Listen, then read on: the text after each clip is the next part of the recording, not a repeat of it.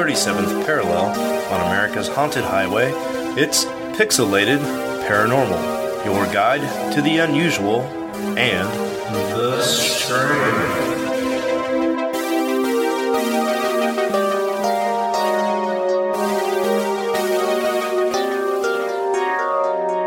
Welcome back, everybody, to Pixelated Paranormal, episode 63. And this will be the stuff you were supposed to have gotten last time before we let it get away from us. Yeah, you know what? We got a lot of really good feedback about that episode. A lot of people really just enjoyed us bullshitting. So thank you for all the kind words. That was fun. Yeah, it was a good time. Going back and editing it after I cut out, the first attempt at recording the full episode, I really liked going back and hearing. I forgot half the stuff we talked about because it was just riffing. Yeah.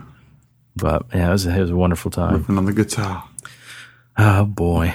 Well, we'll just jump into it. We'll skip the pleasantries. But I think because of the nature of the episode, we ought to kind of give a bit of a disclaimer because we should give trigger warnings. So just briefly, in today's social climate, because it's so important for us to give warnings whenever we talk about things that might be deemed sensitive or offensive to certain people, it's important that we mention on this episode, we are going to talk a little bit about the Vatican and mental health, Catholicism, and some other stuff like that. And we want everybody to always make sure that we never discriminate. We are always very welcome to every belief system, religion, lack thereof, and everything else. Everybody's welcome here. But I think I added this part on because we already read this warning last time. We do have a caveat. We are very welcoming to all sorts of people, but I think we should say that if you choose to discriminate against anybody because of the color of their skin, or where they've come from, or who they choose to worship, who they choose not to worship, who they love, who they want to marry, I think we should just go ahead and say, we ain't got no room for you in the back of this haunted car ride. Indeed. So, peace. If just like Joe Rogan said, you're not part of the team. Yep, there you go. If you get down on any of that bigotry bullshit, I think you can keep listening, but you may want to find a different podcast because that's not our bag. We want everybody to feel welcome, and we want to welcome everybody because Pixelated Paranormal, I was going to say tolerant, but we're not tolerating anything. We're just accepting everything. We're accepting of anybody. If you Except are Corey. gay, Corey's the one exception. No, that makes it sound like Corey's racist, and he's not. But fuck him anyway. If you are gay, straight, bi, poly, trans, pans, undecided, unknown, or not yet announced, and I'm sorry if I left anybody else out of all that, you are always welcome here. Whoever you worship, whoever you choose not to worship your God, your gods, your flying spaghetti monster, any of those people, you guys, all of you always have a empty seat in the back of this car that we travel down the paranormal highway in. And we just want everybody to know that no matter what, you're welcome here. If you're burning crosses, then you can just piss off. But, otherwise, guys, you guys are you're all welcome here. We love everybody. You guys are all awesome. On this episode, we're just three dudes who are slightly educated having a conversation about weird shit that we come across. So it's important that because we are talking about mental health, we should mention that everybody goes through rough patches. Everybody has been through the mud, trudged through the mental mud once in a while. We have all been in hard times. If you ever find yourself in a spot and you just can't shake it, never hesitate to call a friend or family or reach out to, a local hospital, a 1-800 number or anything. There's always help. There's always a way out. And the strongest thing you can do is ask for help. It is not a weakness. And I think, too, with some stuff that's happened recently, kind of close to home, I think it's important to share the National Suicide Prevention Lifeline phone number, and that is 1-800-273-8255, because you guys are all worth it, and, your life is worth fighting for. So please, if you find yourself in a dark place, reach out to somebody and, just ask for help, look for help, because you're definitely worth it. Indeed. Yeah, and I mean, on the note of, accepting everybody and everybody being welcome and everybody being equal, I think to finish off the disclaimer, we'll sign off with the immortal words of Bill and Ted, be excellent to each other. Where like I'm gonna like have the air guitar. Right. You should edit it in. That'd be awesome. Billy, Billy, Billy, weir. I probably could. You get me the should. MP3. Wild Stallions. Yeah, right. Hell yeah. Love everybody. Be cool to each other. And now on with the show. Heck yeah. So we'll skip most of the other stuff. Steve, you want to jump into your bit of news, and then we'll just start the ball rolling from there. I got news and I got a story. Oh, shit, So- girl. Everybody out there knows that I'm kind of, not only am I only the person in the back of the car just kind of listening, I've never once in my life experienced anything supernatural or whatever you would call it, weird, paranormal, whatever. Paranormal, yeah. The only thing closest was probably the near-death experience thing with the car wreck and stuff. But this past week, I went and house-sitted for a friend in Winfield, Kansas. Winfield, Kansas is a pretty old town. It's not too small, but it's not too big. In my opinion, it's the perfect size, and it's really chill. Everything in that town is old, and they have like a whole like district of like old timey stores and houses. It's really cool. My friend lives down there, and he bought the house back in I think the late 80s. I'm pretty sure maybe early 90s.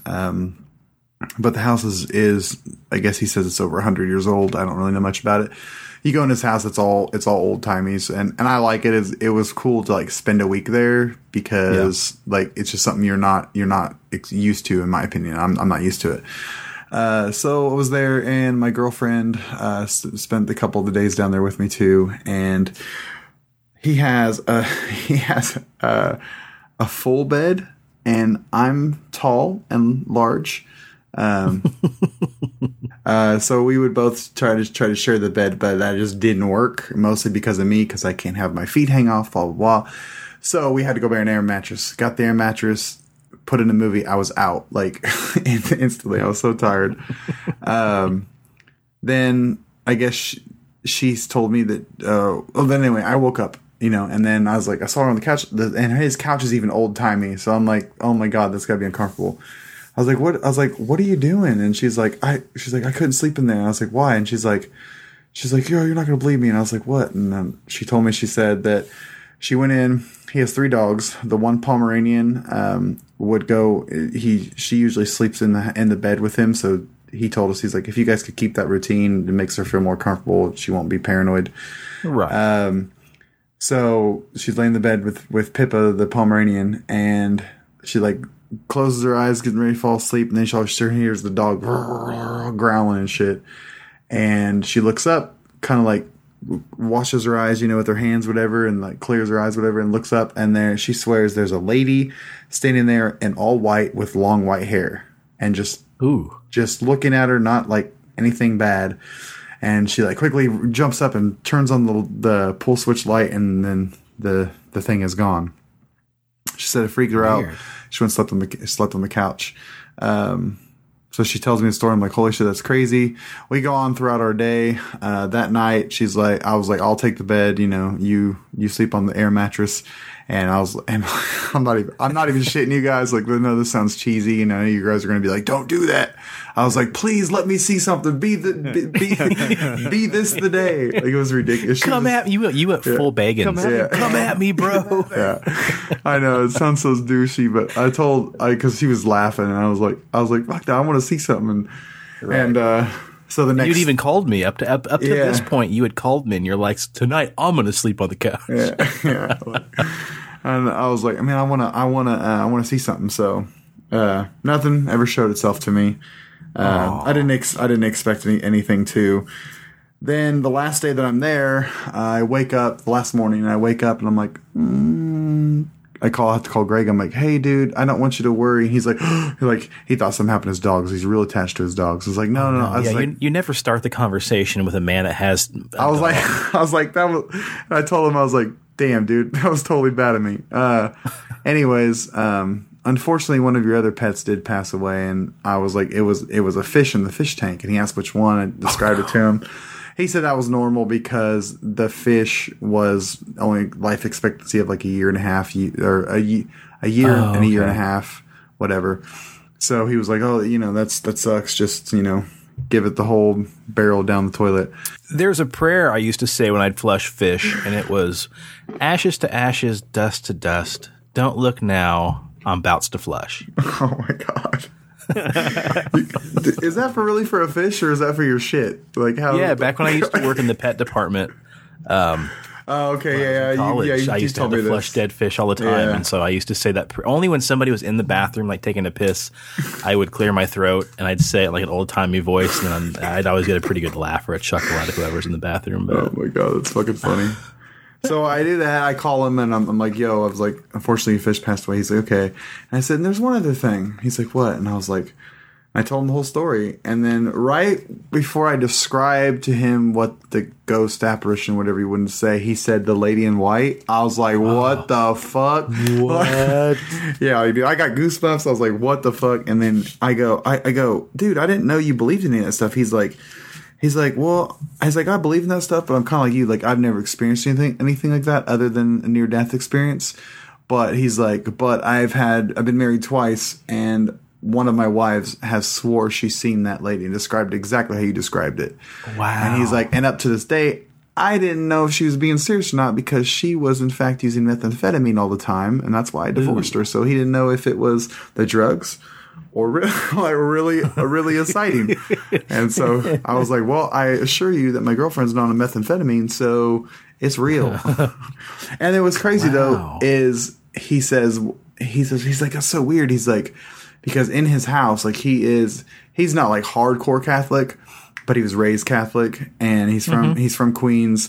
And all that East Coast, like they're hardcore Catholics, and like that's the way he was raised. So in his house, he's got famous Catholic. I gotta watch how I say this.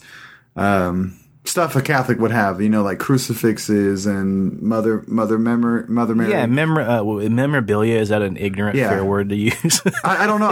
I don't know how to say it. I was gonna souvenirs, memorabilia. I was like, I don't know. Artifacts, items, I don't know. Decor? Yeah, decor, that'd be a good one. That's okay, perfect. But he's got a lot of that, and then he even told me, he's like, well, didn't you see all the crucifixes? And I said, yeah, and he's like, and I actually thought it would be kind of funny if when I left, like I turned the one in your room upside down just to be like, haha, look, something's in here now. Oh man, he would have shit a brick, man. and then he was like, oh, he was like, please, I knew that'd be something you'd do. Right. But another reason I didn't want to do it is because his girlfriend was covering the weekend shift when I work, and I didn't want her to come there and see that and be like, what the hell? I don't know. It was really crazy and weird. Just like a little. That's cool, man. Well, hey, so you got some vindication there. Then, I mean, you got some confirmation that it's a real deal. Yeah, I mean, in a way, it's just as Preston saying he saw something, or you talking about your sleep paralysis shit, or hello Sean shit. Like it's the same. It's the same thing as somebody telling me just because I'm dating Aaron. Like it doesn't. I don't know. Like to me, I still want to see it myself. Like, not saying what you're saying is it's still secondhand. Daddy bought some new equipment today, so if your friend wants us to come out, we can charge up the ghost busting backpack and go to town. Oh shit, yeah, that'd be cool. So, what is that? The little FBI recorder you found, or you posted? Yeah, I bought a new recorder today because my old Sony one shit out, and I'm like, well, I mean that's like the most. So one of our friends, sent us that photo of a hair in front of a camera lens, and I don't like. Sometimes I'll use cameras, but I don't think orbs are real proof of the paranormal, and so EVPs and trying to document temperature changes and things like that. Even though EMF meters go off all the time. Maybe you can, there was some research done showing that if you live in an old house and you have exposed wiring, that the EMF waves can cause your brain to have an allergic reaction and induce hallucinations. So in fact, sometimes that you think your house is haunted, it's really not. It's just because your fucking wiring is exposed and you need to go get that shit covered up. Yeah. So tools like that, I mean, there are certain tools that I think are more proactive in explaining the paranormal or proving the paranormal, and so the recorder for me is one of the big ones, and I got a new one, so let's go test it the fuck out. Oh yeah, let's do it, man. Cool. We got another, to keep things ambiguous, I will say a friend, not ambiguous. To keep things anonymous, I'll say it's just a friend and a listener of the show reached out to me, and she has as well experienced some weird stuff in her house. And it kind of sounds like maybe a child-size entity or apparition has been kind of plaguing her house. And it's pretty interesting because I talked to you guys a little bit about it, actually.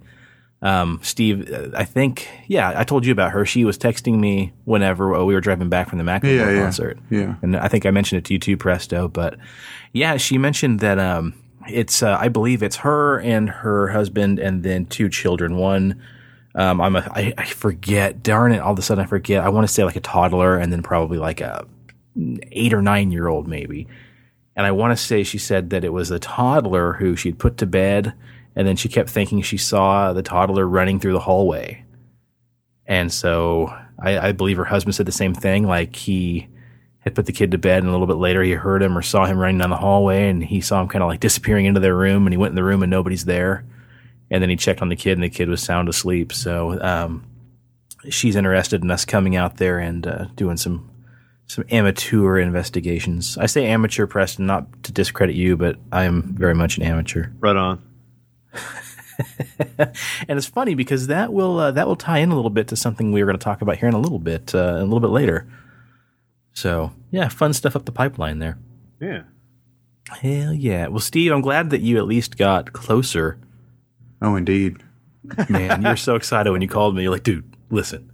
Yeah, it was pretty. It was cool too. I mean, Erin is on. I think I was on speaker, and I know Erin is there, and we were talking. Yeah. And she was pretty. I mean, very convincing that it really happened. I didn't have she's any doubt. still freaked out by it. It's hilarious. Oh, Time I talk about it, she gets goosebumps and shit. Shit fucks you up when it's the first weird thing you've seen. It's always like one that just it burns it into your brain Yeah. so deeply, man. Wow. Check this out. Got another little thing. I don't want me to sway us too much from the No, thing. you're fine. People will still get the content of this episode, I swear. So list of serial killers and their signs. So like astronomical signs. Like, what are That's you related. guys? That's Okay. related. Awesome. What are your guys' signs? Pisces. Okay, Sean. I'm an Aquarius. I enjoy craft beer, long walks on the beach, and men who aren't afraid to cry. All right, you ready for this shit? Go for So it. Preston, you said you're Pisces, right? Yeah. Yours list of serial killer is John Wayne Gacy, Leslie Bailey, Charles Cullen, Donald Henry Gaskins, Ronald Stephen Kraft, no, that's wrong. Richard Ramirez, and that's it. Damn, dude. For I didn't Dude, get Dr. Gaskins? Dr. Satan. Damn it. Doctor. Henry Gaskins is a fucked up story. Look that up sometime. Yeah, I mean, they're some all of these fucked names up.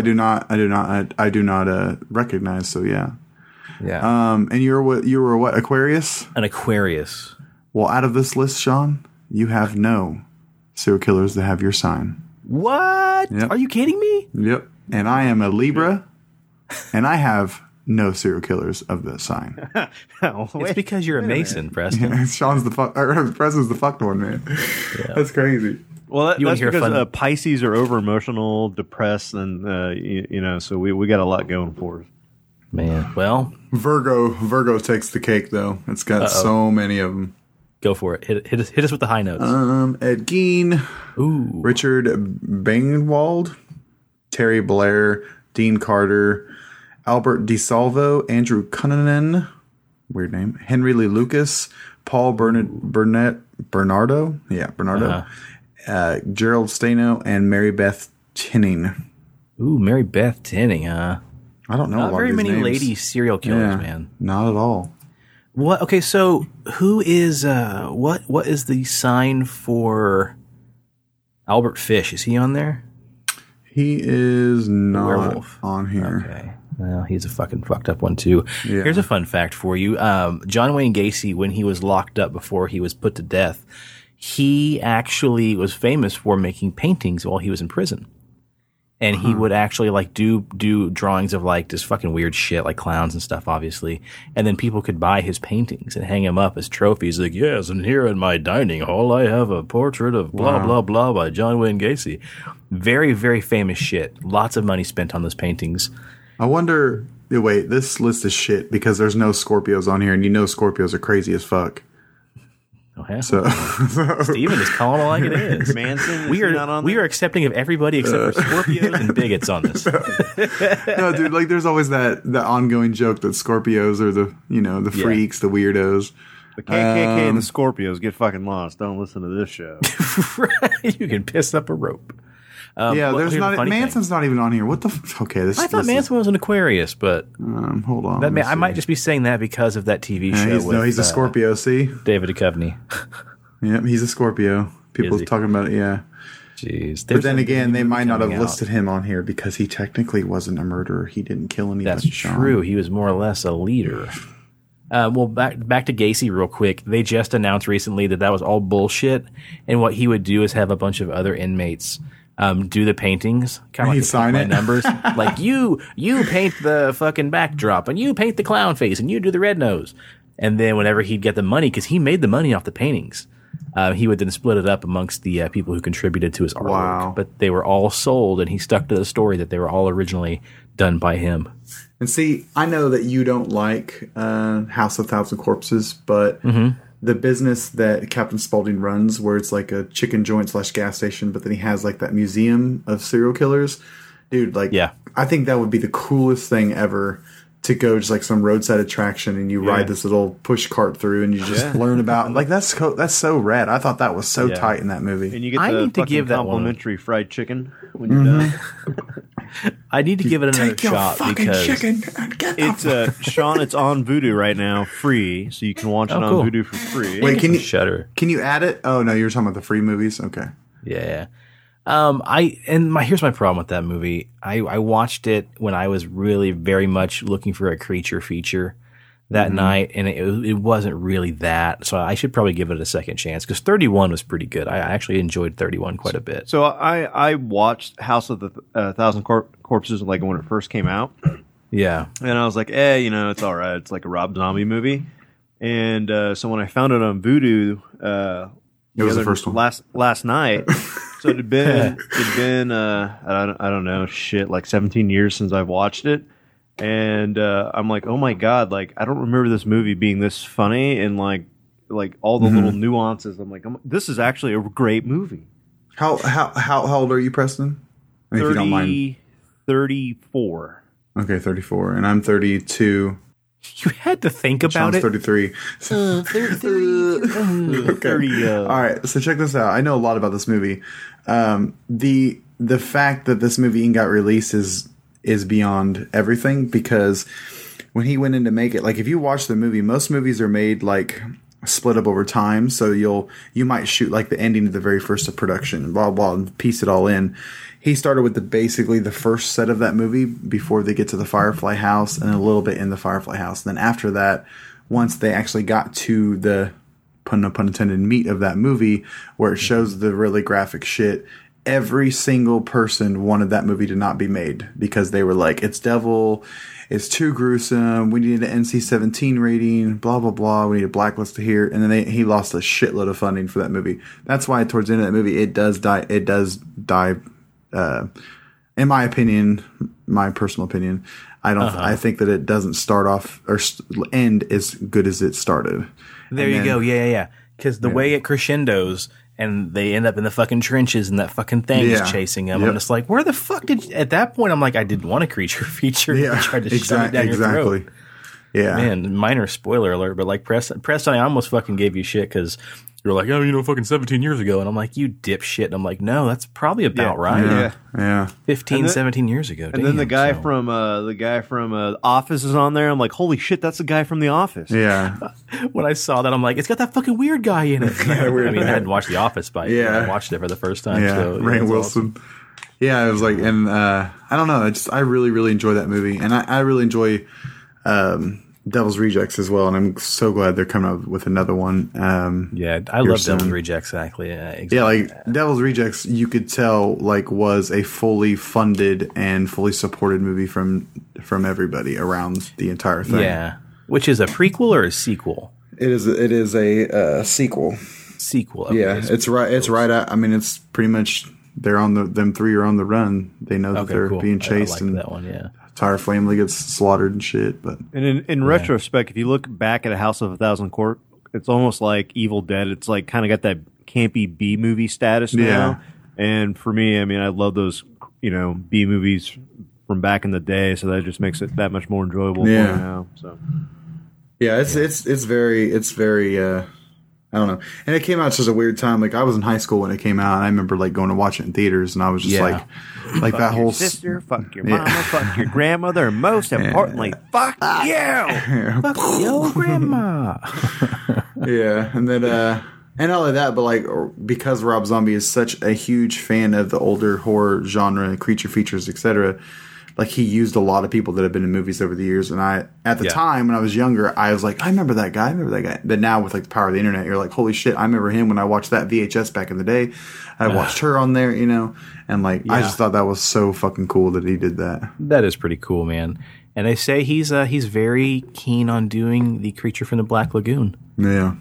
Which would be great, man. So, well, I'm gonna pick up this fucking cart and personally walk it back to the tracks. Oh, yeah. Sorry, but we didn't know. You're fine. All right. So Egypt has been going through some crazy stuff this past year or two. Right. They've been finding like some crazy things. A lot of digs that they've done. Excavations in the city of Alexandria, northern coast of Egypt. This huge looking coffin in its size. It's 72.8 inches tall, 104.3 inches long, 65 inches wide. It's the biggest ever found in Alexandria. 9 feet long. Yeah, it's huge. Wow. Yeah. And like they haven't opened it yet. I don't know the reason why, but I mean they've watched The Mummy, right? They know how it ends. Right. Oh, and then in the same dig site, they found a large alabaster head that is huge, and their experts are assuming it represents whoever is buried in the sarcophagus. Yeah, most likely. So that's yet to be determined. So what maybe if they fucking open that thing up and it's a fucking alien? Like, wouldn't that be crazy? Like, oh my god, that's what I was thinking. I was like, okay, so because you look at this head and it's freaking huge. Now, could this have been a giant that, not giant like fantasy, but like a person that was abnormally tall? And then they saw it as a miracle, like a leader or god, whatever. Like it's just so crazy. You can look at these pictures, and it's just I could not imagine digging, and then like just that like I mean when I go to garage sales, like I feel like I'm hunting for treasure. You know what I'm saying? Right. Like, could you imagine digging in these tombs and then like another day didn't find shit, and then that one clink. And you see something black down there that's all secured. Like, oh my god, I couldn't even believe it, dude. It'd fucking blow my mind. Okay, so speaking of giant skeletons, and you about your thing about maybe like holy god, this is like a godlike person or whatever.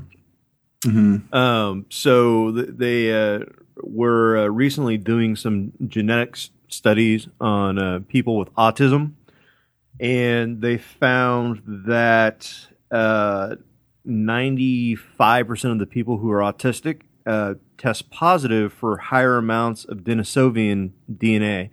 So if we talk about like offshoots of humanity, you have like Neanderthals, you have Denisovians, and then you have Cro-Magnons.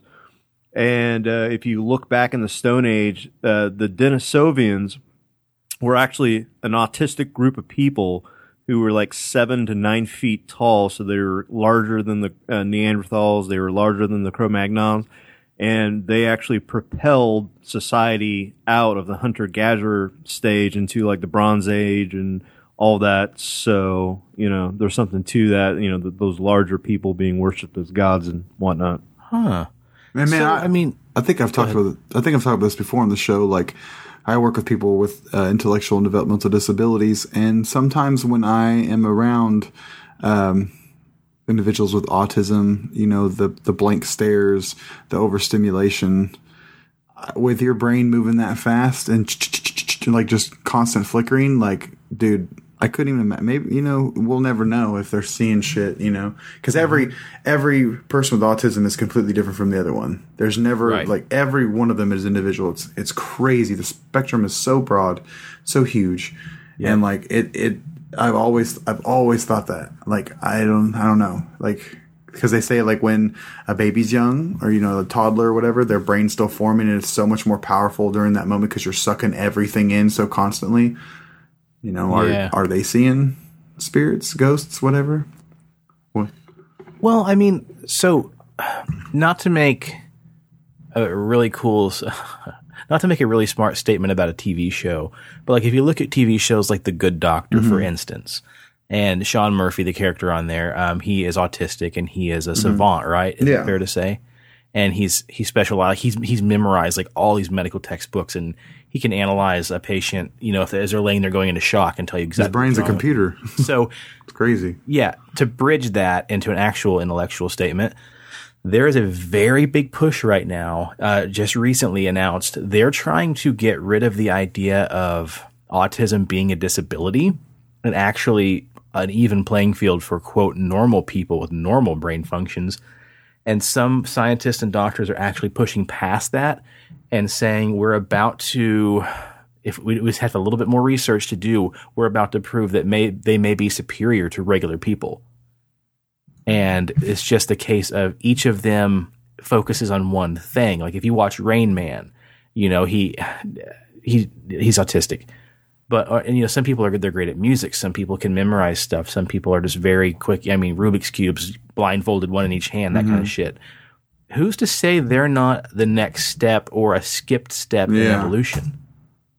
Or let's not offend people who are religious with evolution. Let's just say development, human development, right? Same thing. What if they're just a step above us or just a step ahead of us? What if in reality we were all the ones who were disabled and they were actually the, quote, normal people? It is weird. Yeah, because I've talked to quite a few people. I said it's weird to think that, and I've talked to people about that too. People that are family members or moms or dads and stuff like that. Yeah, because we've got a friend. We won't say his name, and he has a brother, and his brother has Asperger's, and he's very near and dear to my heart. I think the kid's a great dude, and just talking to him, you talk to him, normal dude. Certain subjects, he'll just fucking blow me away. The knowledge, his knowledge of these things.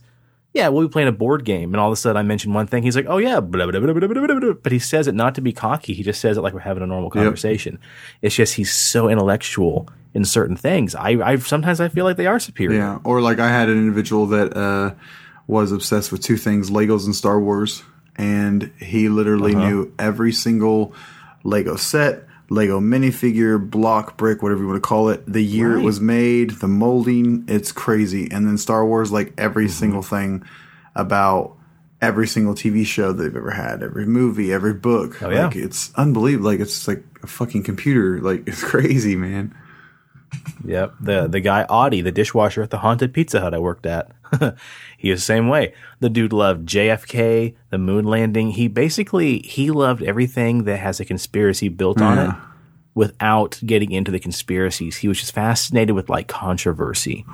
And Star Wars too. He had the entire Yoda lightsaber battle with Palpatine memorized and could do it step by step in the kitchen in Pizza Hut with a broom.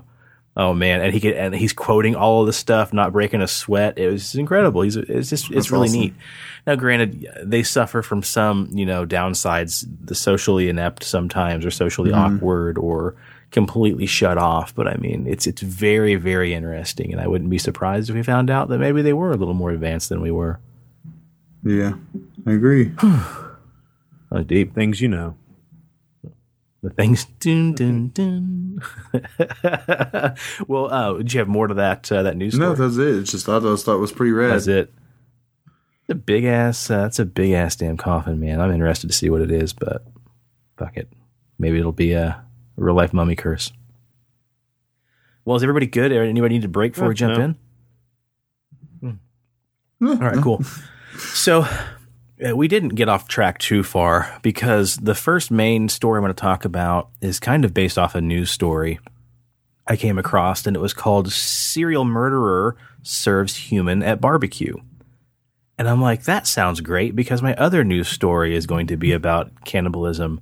But no, this shit just got fucking nuts. So the first main topic we're going to talk about here is a love story that turns out to be the murder of one Mr. Chris Reagan. And our set piece takes place primarily in Michigan, 2014. So these lovebirds, Terry O'Donnell and Chris Reagan, these two meet back in the 80s. Terry's just doing her thing, bebopping around, getting a job, getting her career started. And then Chris Reagan is an Air Force guy. He's in the Air Force. He's serving his country. Everything's great. The music's great. People are, taking a couple bumps of coke. I was going to say, when's the cocaine coming in? Fucking 80s synth pop is just flowing. David Bowie is just fucking doing his thing. And they date for a while, and they both realize they're going in separate paths, and they decide to cut things off, go their separate ways, because it's just not going to work out. You fast forward from the 80s to 2012, and Chris and Terry find each other again, and they reignite their old flame, they start talking, and in February 2013, they started dating again. And things were hot and heavy, they were falling for each other, everything's wonderful. But then they decided to call things quit again in April of 2014. And even though they split up, they remained pretty close friends and talked quite often. And Terry explains, "We were spending a lot of time together. I would tell him that we needed to take things slow and just be friends and see if things could work out again or not. He would send me texts saying he loved me. I just kept telling him we got to take our time. In September, he sent me the song Marry Me by Train. He was such a romantic. Marry me." So he was very wonderful, she says. He loved life. He loved hunting. He loved hiking, the outdoors, energetic. He was always there, trying to improve himself. He went back to school to get a beeline on his job just so he could be a better manager. He liked to stay at home. He liked to cook. Just all around solid dude who was just, the best boyfriend you could ever ask for. Following September, on October 14th, Reagan's getting ready to go on his trip. Chris, we'll call him, was getting ready to go on a trip and start a new job in Asheville, North Carolina. She said that he was excited for his new adventure, and they had made plans to visit each other during Thanksgiving or Christmas. So they were still pretty close. Even though they were broke up, they were still, as the kids in high school say, talking. And she said he never broke a promise. He never broke a plan. Everything was always as he said it would be, a man of his word. And she said it was really strange because months went by and she didn't hear about him. And she started to get nervous because it was not typical of him not to respond. So last she knows, he's fixing to head to North Carolina. Well, the thing that he didn't tell Terry was, after they broke up, he actually had been dating a couple other ladies in the meantime because, that's just what people do. But even though they had remained close, she found out he had started talking to a lady named Kelly Cochran while they had been separated. So Kelly Cochran turns out to be this 35-year-old woman, and she and her 37-year-old husband Jason had been married back in 2002, had a couple rough patches in their marriage, and moved to Michigan right around that same time. During this time, either before the couple had moved to Michigan or potentially after, they had begun having some problems with their marriage, and Kelly had started cheating on her husband. One night after Chris had spoken to Terry, he gets a call from his mistress/girlfriend Kelly to come over for a booty call, a little tumble in the sheets, right? And so he's like, hell yeah, you can bet on that. And so he shows up ready to have a little game of slippery pickle, but the door opens up, and this Kelly woman's husband meets him and puts a rifle in his face. Wow. Yeah. So the Cochrans basically had a little wedding night vow. If either of them would cheat on the other, they would murder the mistress or the dude that they were cheating on the other person with. So basically what happens is Jason Cochran finds out that his wife Kelly is having an affair. So she calls up old boy and says, hey, why don't you come over and we'll knock boots for a little while? So he, you know what? Me and Terry aren't going anywhere, so I might as well have one last hurrah before I skip town. Shows up, they shoot him, and the two psycho nut lovers cut his body apart, What? wrap the pieces up in plastic, throw them into the back of the truck, and then drive out to the woods and scatter his body throughout the woods. Jesus, that's like 0 to 100 real quick. I mean, murder's Right, 100, but they went to like 160. Like, holy shit. You remember me trying to tell this story last Yeah. time we recorded, and I was fucking tripping all over it. Yeah, I'm giving you spark notes. Because she was the last person to have been seen near or with Reagan alive, Police search Kelly and Jason's house in March 2015, but they find nothing. And even though it's going to be super suspicious, she and her husband Jason moved to Indiana. But see, things didn't quite end well for Jason either. Because one evening, Jason passed away from a suspicious heroin dose. Wow. Yeah. So Jason dies in February 2016, about a year after they moved to Indiana.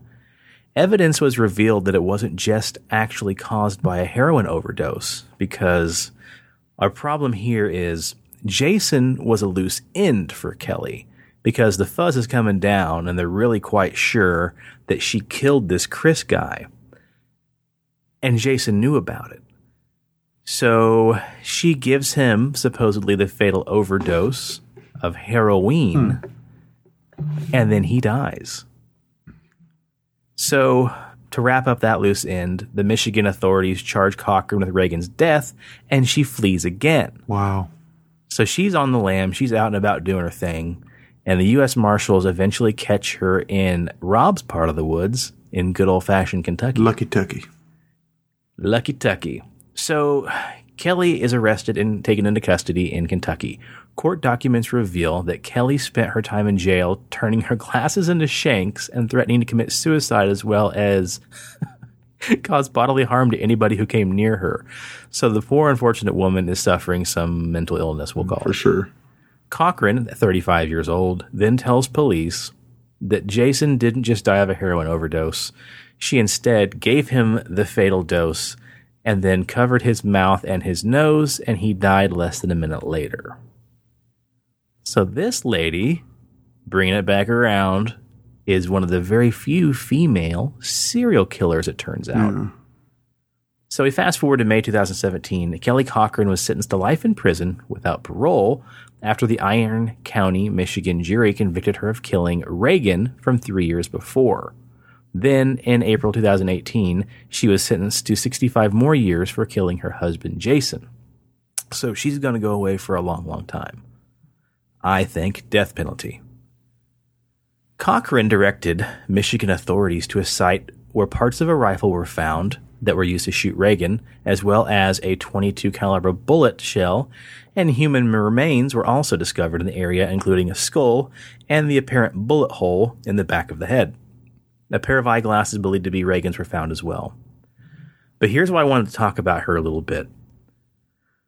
This links up to my next story because it's so fucking crazy. Cochran's own brother, Colton, told investigators at one point he feared his sister was a serial killer, and neighbors to Kelly had reported they believed they were served human remains, possibly that of Chris Reagan, at a neighborhood barbecue. What the fuck? One of her friends came forward and said at the barbecue she ate a hamburger that she describes as tasting very strange without realizing at the time it could have been human, because that was Sweeney Todd shit. Yeah, right around the time that Reagan would have disappeared, or shortly after. And if anybody watched that show, Evil Genius, throw a body in the freezer is all I'll say. And you know, how else are you going to get rid of all that sweet, sweet boyfriend meat? Some Santa Clarita Diet shit. Yeah, shit, right. So to follow that up, Cochran's plea was that with the state of Indiana, they could never charge her for an additional murder. If she chooses, Cochran can provide locations of other victims without any penalty or further life sentences. She claims to have had friends buried in Indiana, Michigan, Tennessee, and Minnesota. However, the identities and specific locations of these bodies remain a mystery to this day and have not yet been reported. What the hell? Yeah, fucking creepy as shit. And then It's crazy. Terry goes to the sentencing at the courthouse, and she sees Kelly for the first time, and she says she remembers staring at her, and she just started grinning. Kelly starts grinning at Terry, and she says, "I took a deep breath and thought she was the scariest person I'd ever seen. I was afraid. I couldn't look at her for the rest of the time I was there testifying. It was like she was laughing and saying, 'Look what I did. You can't stop me.' It was like the devil was looking right at you." And she said it scared her so bad that she doesn't remember driving from the courthouse all the way to Wisconsin or Michigan. She has no idea when she crossed the border. She just knows that she finally came to and she was pretty much home. That's how fucking terrified she was. That sounds terrible. Yeah, it's fucking wicked, man. Like the sweet, sweet boyfriend meat. Sweet, sweet boyfriend meat. So there you go, guys. Look at that. We're bringing it back around. Steven, you dropped the serial killer little tidbit there. Little did you know it was going to fit We right can only in. figure out if she's like That's what she Pisces or Sagittarius or Scorpio. Right. Oh, Right. man. So I found that story and it fit great with this next news story. 38-year-old Reddit user named Incredibly Shiny Shart. You just had to throw that in there. Had to, bro. It's his name. I don't have a real name. Incredibly Shiny Shart was riding his motorcycle going 45 miles an hour when he was hit and flung from his bike. The bones of his foot were shattered and doctors told him he would never be able to walk again. So he agreed, fuck it, let's have it amputated. So he just wanted to know one weird thing. Could he keep the foot since it was his once the surgery was done? Really? They said he could, and yeah. Oh, yeah, you technically, I always wondered this. Technically, it is your body. Yeah. Be it severed. Then putting the toe. Someone donated their toe to be put in that fucking drink. Right. Nasty right? shit. Well, that is fucking child's play compared to this, my friend. Yeah. They said he could, and so after the operation, he took it home and he stuck it in the freezer. Are you seeing a theme here? Sweet, sweet boyfriend meat. Yeah. He said it just seemed like an object, not a piece of a person. There's no emotional connection. In fact, it was the weirdest part. It wasn't that weird at all. But why? But why would you keep it? Like, I don't. In your freezer, like, I know you got to keep it cold so you get zombie stench. I just mean, like, I've watched enough horror movies and I've researched well enough into serial killers to know ain't nobody supposed to have a human body part in their freezer, let alone their fridge. Yeah, like, I don't understand that. It's fucking nuts. I'm going to go on a limb and say not even in your beer fridge in the garage. So, side thing, real quick. What about like all those moms? Because over in England, there is a tradition that, like, after a birth, the family will keep the placenta and then make like a placenta haggis meatloaf dish thing that everybody in the family has to eat to celebrate the birth of the new baby. Like, that's. Well, I mean, that falls into the pool of your belief systems, you know? Is that religion? Is that cultural? What is that? It's, your body, so, I mean, I guess you can do it like this guy. It's his body, so. It's it's your body. I think you can technically do whatever you want. Well, incredibly shiny. Oh, my God. I shouldn't have clicked on that link. Oh, my God. No. The fucking, what you're talking about. Okay. Yeah. Oh, right. Okay. Well, we'll get on it. He then invited 11 of his most amenable friends to share a once-in-a-lifetime culinary adventure with him at a special Sunday brunch. 10 of his 11 friends said, fuck it, let's do it. His guests arrived. What about the one guy? You guys are fucking fucked. I'm never talking to you again. I'm out of guys, here. am I the only one, right? Anybody? Nope, just me? All right, well. That dude was definitely the Corey of the group. I'm not doing this. He was the Corey and the Sean of that group, because I would have said, fuck off. I probably would have been like, fuck it, let's do it, Preston. You only live once. Well, and Preston and the rest of the Oddfellows probably have a fucking box of bones you guys could munch on. His guests arrived for a feast of pastries, cakes, mimosas, and tacos. But here's the catch, friends. The tacos were made with the meat from his very own foot. A chef friend prepared a chunk of the meat from the top of the shin. He marinated it overnight, sautéed it with peppers and onions and lime, and placed it alongside corn tortillas and tomatillo sauce. Fuck, sounds kind of good. They said if you ever wondered what human flesh tastes like, apparently it's the combination I was on the fence till you said tomatillo sauce. The minute you threw that in there, fuck it. Let's do it. Yeah, that part won you over, huh?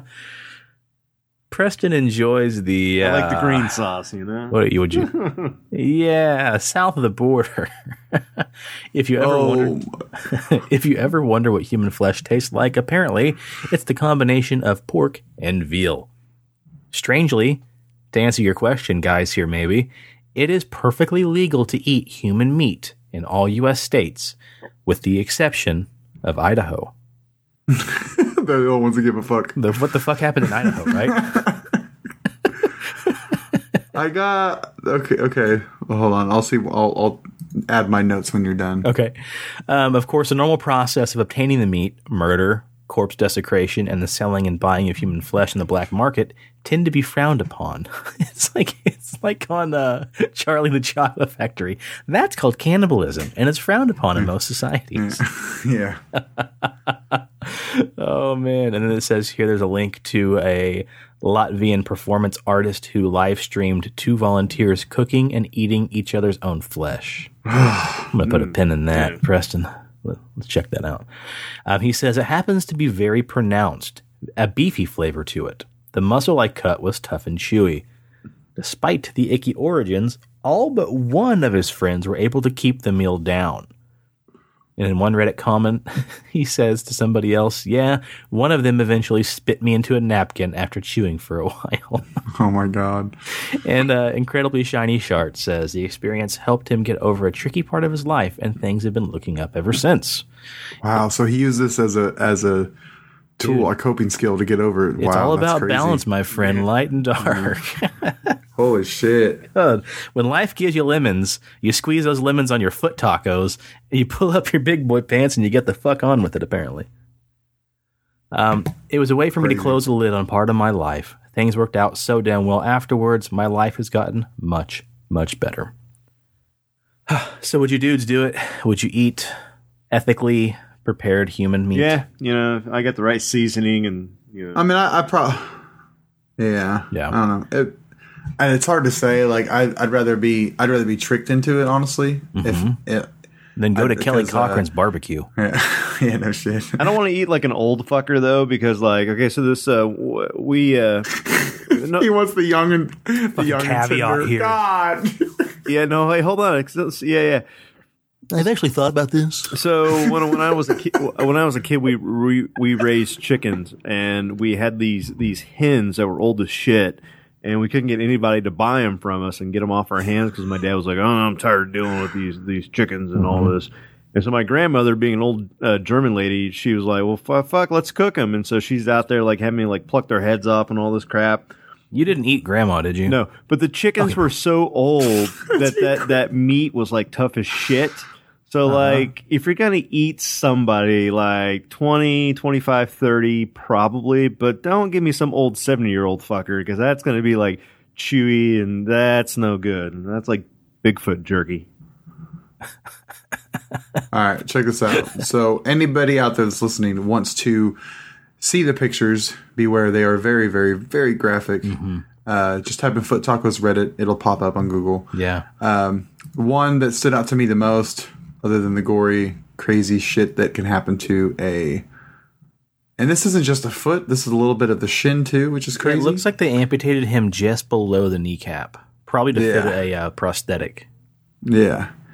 So it shows the de-thawing, like them de-thawing the thing, and then it shows it de-thawing. I think you just call it thawing. Okay, yeah. De-thawing would be freezing, I think. Would it? I mean, if you're going to freeze something, you freeze it. If you're going to thaw it, I always see de-thaw. Defrost, on like you're defrost. Oh, okay. Fuck yeah. Anyways, okay. Wait, let's make it. Hang on, someone take note. Preston actually got something correct. Whoa! There you go. This thawing foot / part of his leg. Say defrosting if you'd like. Yeah. Is chilling on a cardboard box with like just random flower arrangements. I saw that. Yeah, it's thawing to that. Just like they took so much time into this. It's crazy. fucking And then aerating it with fucking coriander and fucking dandelions.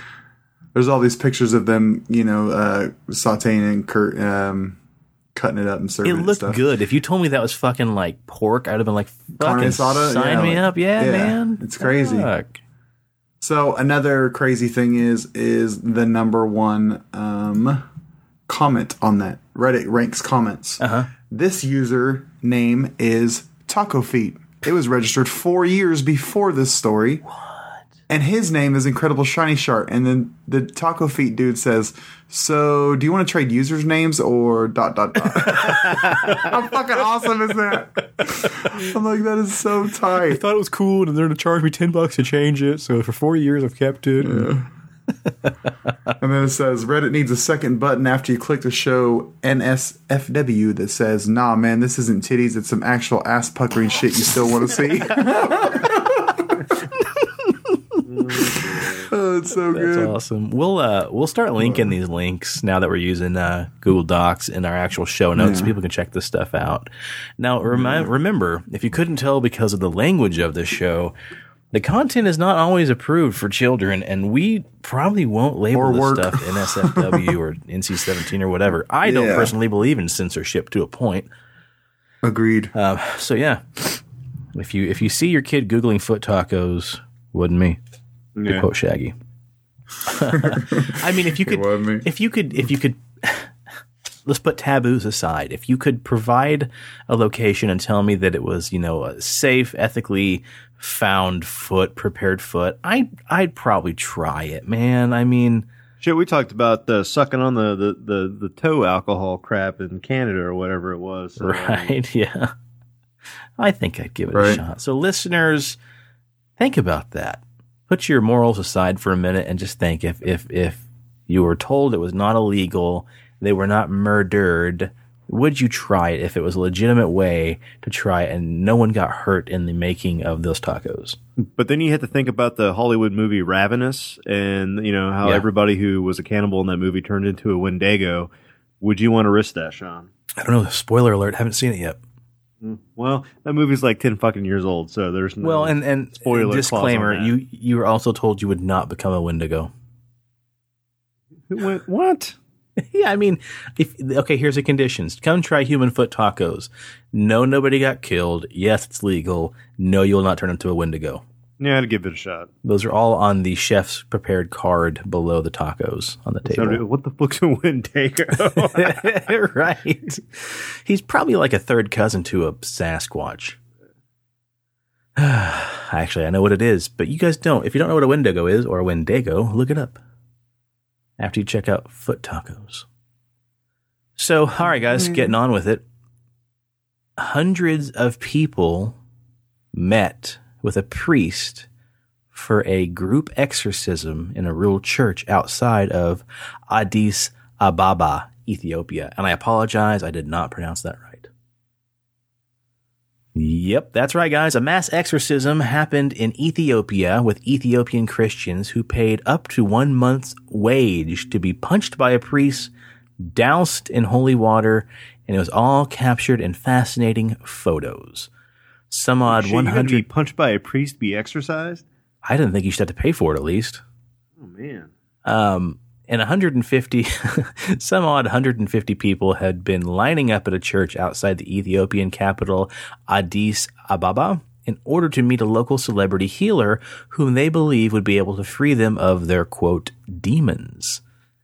And you can see photos of people of all ages crying hysterically, probably because they got punched by a priest, as they were touched on the forehead with crosses, being held down by relatives as they tried to avoid being, quote, exorcised. Other striking shots show a woman seemingly screaming with all her might as she's brought up to the priest, grown men shedding tears, and dozens of people being hosed down by holy water. They just blessed a fire truck, I think.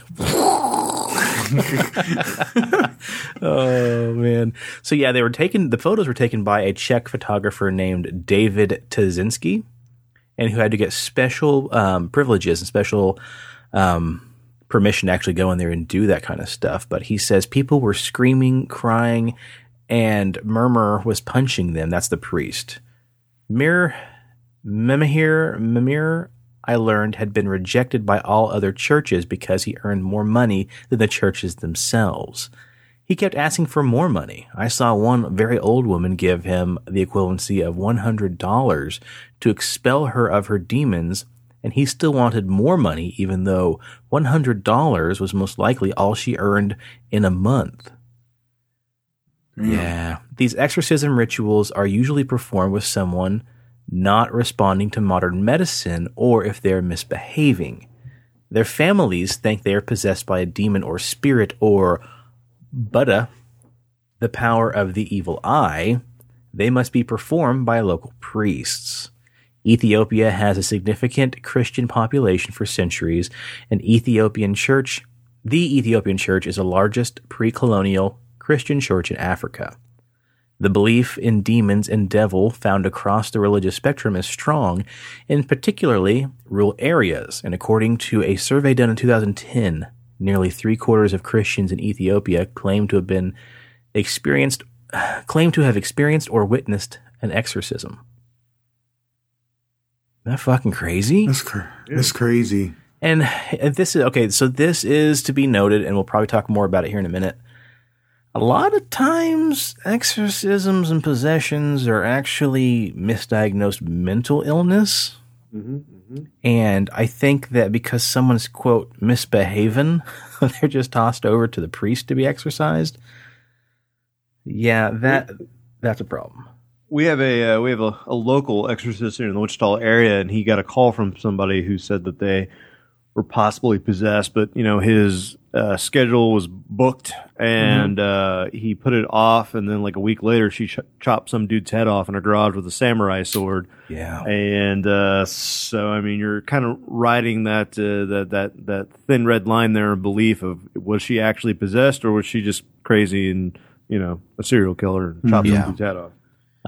That's some crazy shit. Well, Presto, go ahead and jump into your story, man, because yours is the perfect follow-up to that. Yeah, so there is a psychologist that has spent 25 years reviewing exorcists and exorcisms, and he says that after 25 years of experience and reviews that he actually believes demons are real.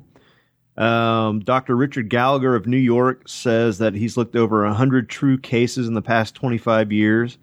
A devout Catholic himself, he says that demons have been around for millennia and are much smarter than us measly humans. And they can speak all language fluently. Demon possessions, he says, can include extraordinary strength, even block senses as spirits stop people from hearing and seeing the spiritual. He says that skeptics have not witnessed possession firsthand. He says the voices and languages that come out of people, he says, they might not actually be human. They're demons. They're real and so evil. These fallen angels, I literally believe they are extremely bright. They're much brighter than humans. I've heard them speak Chinese, speak ancient Greek, which I've studied, and all the way to Latin, which these people beforehand did not know the language. Let's see. Yeah, that's really about it. Yeah, Well, he said something about like a case of this Hispanic housewife, as he describes her. She and her husband both swore that she would be lying in bed, and all of a sudden, she would have the feeling of being assaulted by evil spirits and bruises appearing on her body. I need to make sure that she didn't have clotting difficulty or something like that. I needed to assess her psychiatrically.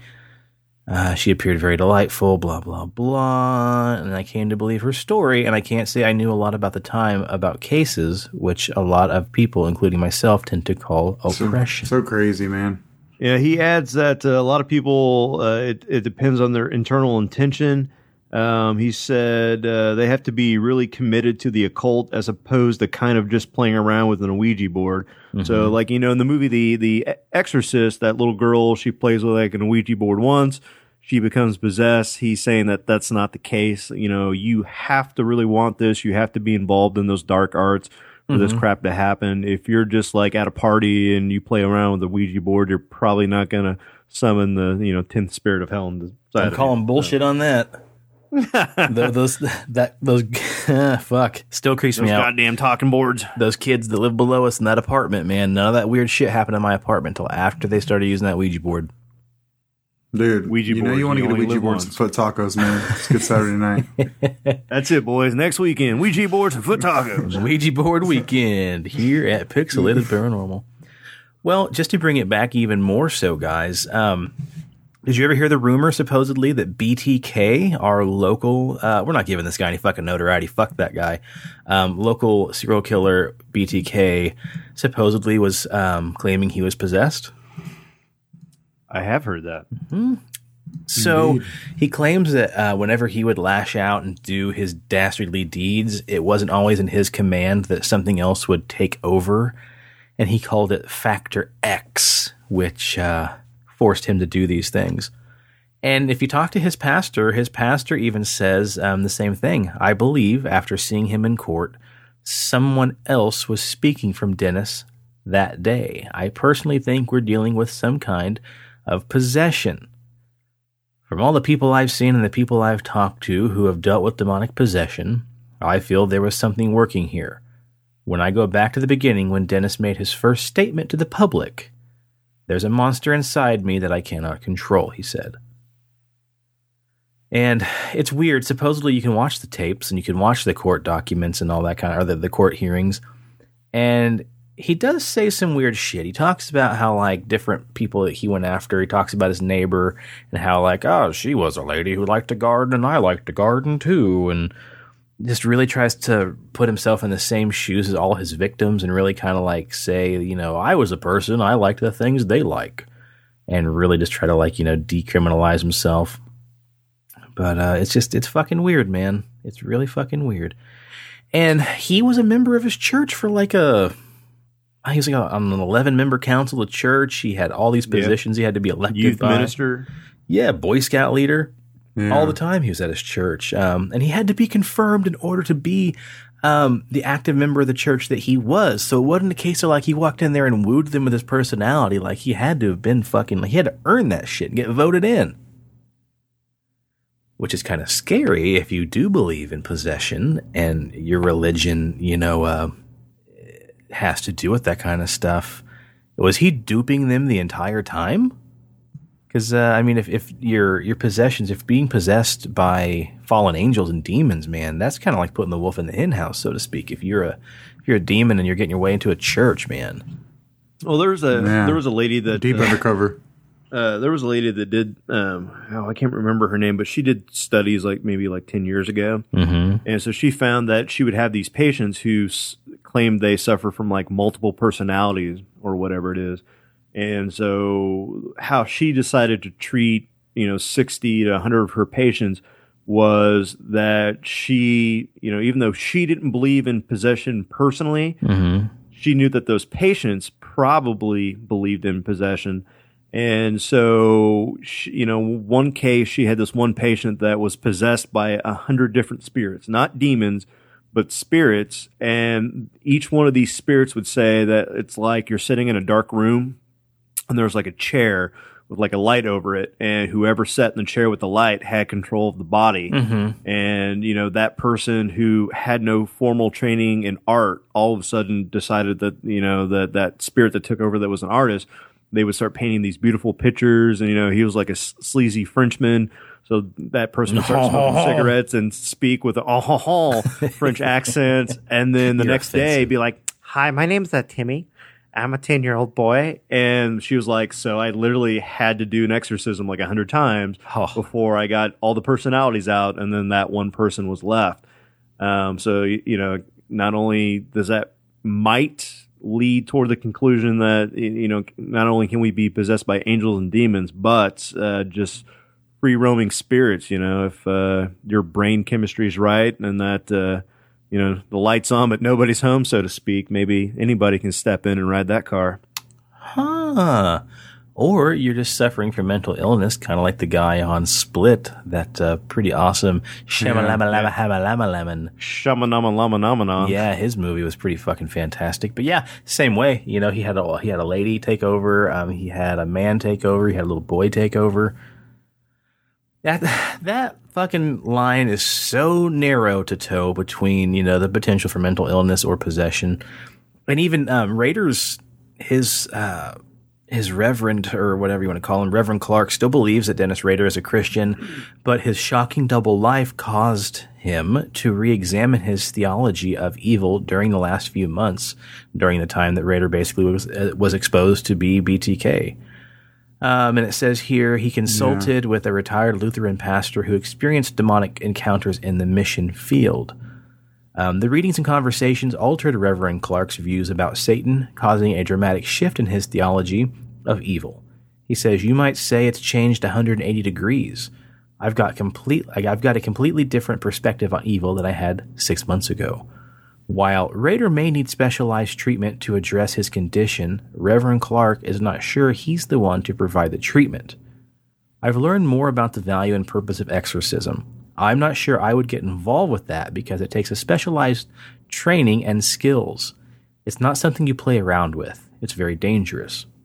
We are so used to dealing with psychological and scientific models, we don't recognize the possibility of a spiritual explanation." Blah, blah, blah. He takes issue with those who would be so quick to apply a label to Dennis Rader as psychopath or sociopath, because he says, "We give people medications to deal with psychological conditions, but we don't get to the core of the issue, the existence of the demonic." Dun, dun, dun. Yeah. Oh, man. Yeah, I didn't know about that until recently, that he claims to have been possessed. And this is where it gets muddy. Does he claim to be possessed? Well, I don't think he really said it. He just said that the other was in control. So, in other words, did he say? Probably so. But there have been other serial killers who have been claimed to be possessed as well. Do you guys know of any off the top of your heads? Son of Sam. What'd you say? Son of Sam. Uh-huh. Steve, son of Sam, look up David Berkowitz. Was he... I don't know any of them. Okay. I was going to say, was he a Virgo? Well, no, I know who Son of Sam is, but I didn't know...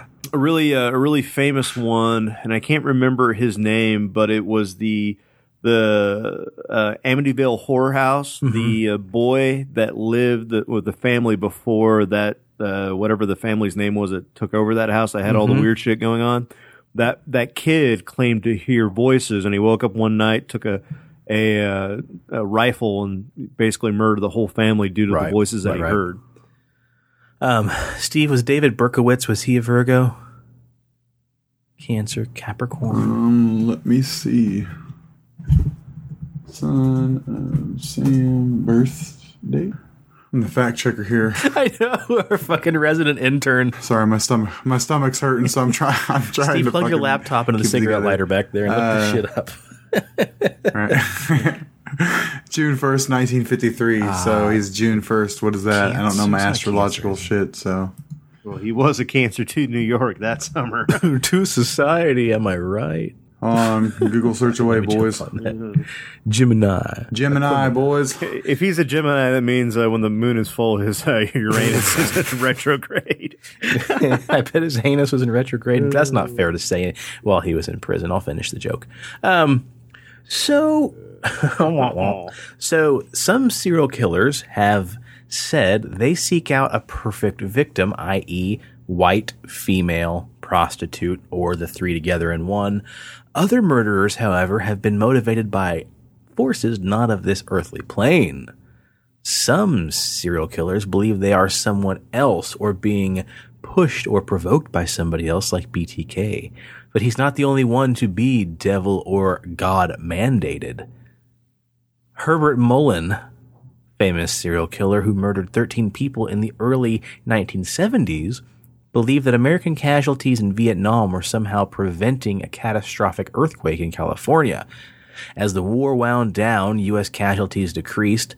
Mullen claimed that a supreme voice told him to raise the number of human sacrifices in order to delay earthquakes that would plunge California into an ocean. Following his eventual capture, Mullen confessed to his crimes and claimed that the reason there had not been a catastrophic earthquake yet in California was due to his murderous handiwork. That's pretty convenient and super shitty. Well, guys, you can't prove that I'm wrong. There was no earthquake. Fucking asshole. So after interviewing him in prison, the FBI profiler Robert Resler asserted that Mullen was a paranoid schizophrenic and his mental illness may have been accelerated due to the use of hallucinogenic drugs like LSD when he was younger. So again, towing that line, was he crazy or was he possessed? And then Gemini David Berkowitz, the son of Sam, is frequently cited as being a classic example of a possessed killer or demon-mandated killer.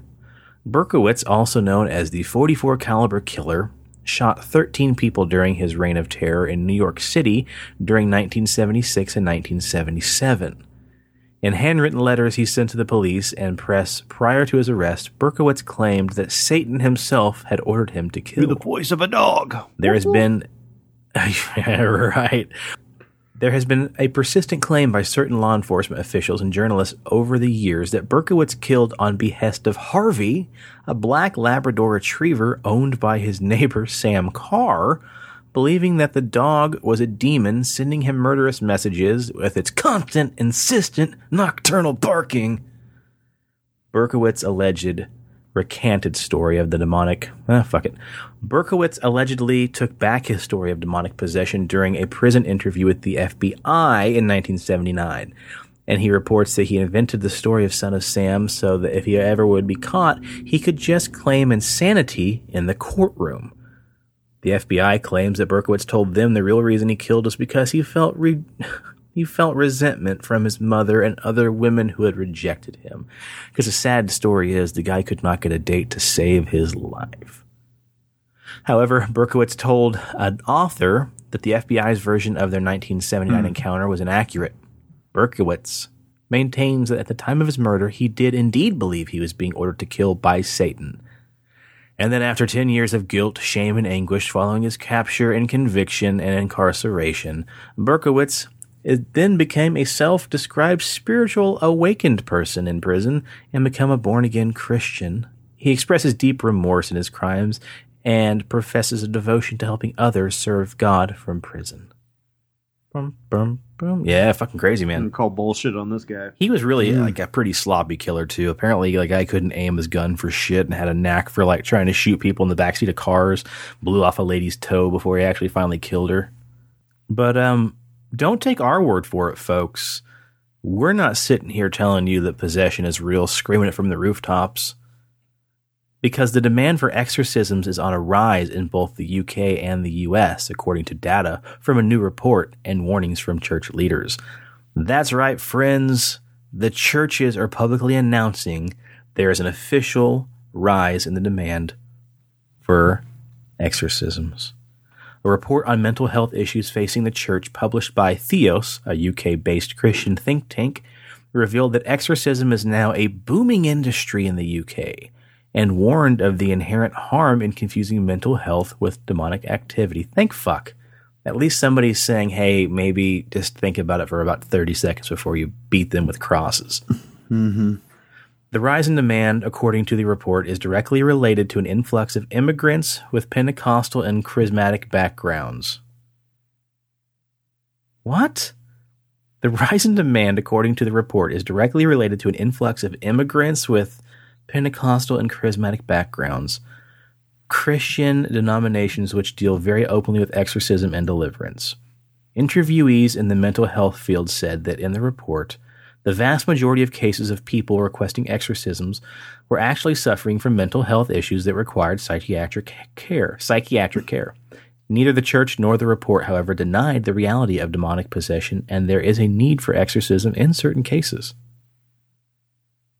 So what is it? Does that sound to you guys like the church is actually saying, like, hey, wait, before you tell them they need to be exorcised, maybe have them see a psychiatrist? Maybe to protect themselves. Yeah. I mean, hey, yeah, you're right. That's being smart in a way, I suppose. Yeah. The church says Jesus' command was to heal the sick and cast out the demons. The two are not synonymous. Just as for physical ailments, we recommend seeing a medical doctor for assistance, so must it be for mental illness. This is not to discount the possibility of demonic attacks, but it is to apply caution in order to ensure we are looking for the best needs of those who are suffering. The problem, folks... Exorcise the demon. Fucking, when I signed on to record tonight, I was like, how long into the recording before he says that? 1 minute. 1 minute. 1 minute, folks. 1 hour, 20 minutes of recording time. Is how long it took you to say that. They said the problem is not that the devil has upped his game, but instead, more people are willing to play the game.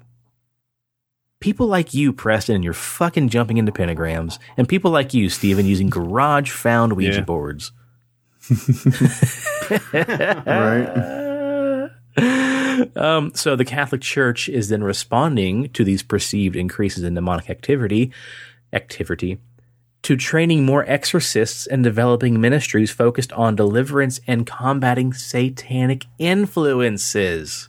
Ooh. Yeah, guys, the acceptance of sin has increased, and so too must the demonic activity, because those run hand in hand. So the bishops saw the need, and we're beginning to train more exorcisms. What do you call those? Exorcists? Yeah, that's right. Sorry, brain fart. The bishops saw the need for more training for exorcists because so many cases were being referred from all over the country, and the diocese did not have enough people trained. The only way one can overcome Satan is Jesus. He overcomes the kingdom of evil with light, and every priest represents Jesus. The devil does not see the priest, he just sees Jesus. Yeah, rather than focusing on a limited amount of explicit mental illness or demonic possession, more attention ought to be paid to the ability to begin building an authentic Christian language of mental health from the perspective of sufferers. Little church, little science. Can the two live in harmony? I think so. Intertwine. Yeah. So finishing up my little bit here, guys. The Vatican is launching a actual mandated teaching of exorcism in order for you to become an actual priest. So kind of interesting, but basically the course was set up amid the increasing popularity of tarot card readers, fortune tellers, Ouija board users, and other people who open the door to devil and the possession. Well, that was not good English, whoever wrote that. People who open the door to the devil and to possession. So, Stephen, did you yourself invite the devil into your body when you said, "Come at me, ho"? I don't know about the devil, but definitely just wanted to see something. I didn't want to be like maybe something possessed, but I mean, I wanted to see some shit. Y'all want to see a dead body? What are you waiting for, kid? What do you want to see? I don't know, something amazing. Yep. So, I mean, speaking of the Vatican, with all of that, if they're finally making possession a known problem and finally publicly saying, damn it, we do need exorcists, what else might they be hiding? Oh, a whole lot of stuff.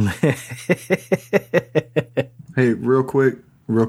Yeah. I think I'm going to have to roll out, guys. My chest is doing that tightening thing again. Oh, no. Yeah. All right, man. Hey, if you're getting sick, that is totally fine. It like my chest, it gets like really tight, and I can feel it feels like my heart's racing.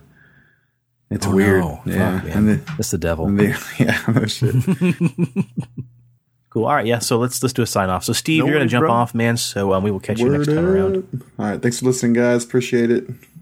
So this is going to start, or this is really kind of going to finish, our, possession is 9/10 of the law episode, but then really lead into our next episode, which is really, all the shit that the Vatican's hiding.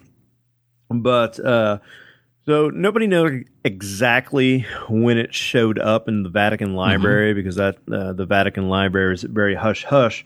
But they were cataloging it several years ago, and they were taking scans of things. And somebody came across the Grand Grimoire. Ooh. And the Vatican has the original copy of this, and some say that it was rewritten and bound in the late 1700s. Some people say that the copy is so old that it goes all the way back to the time of King Solomon himself. But this Grand Grimoire is a spell book for summoning and controlling one particular demon. But to do it, Sean, you have to sacrifice your soul to bring this bastard into the world. So there's a little bit of necromancy going on. And how would we pronounce that? Lucifuge, Rufocal? Lucifuge Rufocal. Lucifuge Ruficale. He's the prime minister, like the Donald Trump of hell. And You just had to pull that name out. Yeah. He's a president. Donald Trump's a president, not a prime minister. And Lucifer gave old Donnie Rofocal there worldly riches and treasures and put him beneath Baal, Arges, and Marbus, along with all the thousands of other demons. And this actually got me. Started on this whole path of looking up, because this ties into a movie that we all recently saw. And so I'm thinking real quick, because we have that little spoiler town segment after the outro. Yeah. Should we put that little bit after the outro for those who have not seen Hereditary yet? Yeah, we should. We'll talk about that on the spoiler town. Yeah. So I started looking up all these, fucking different demons, right? That you could possibly summon, and because each one, like, Rofocal's like, the third, demon or whatever it is. There's like the 55th demon. Guess what its name is? Garfunkel. Amy. Oh shit! Is it President Amy?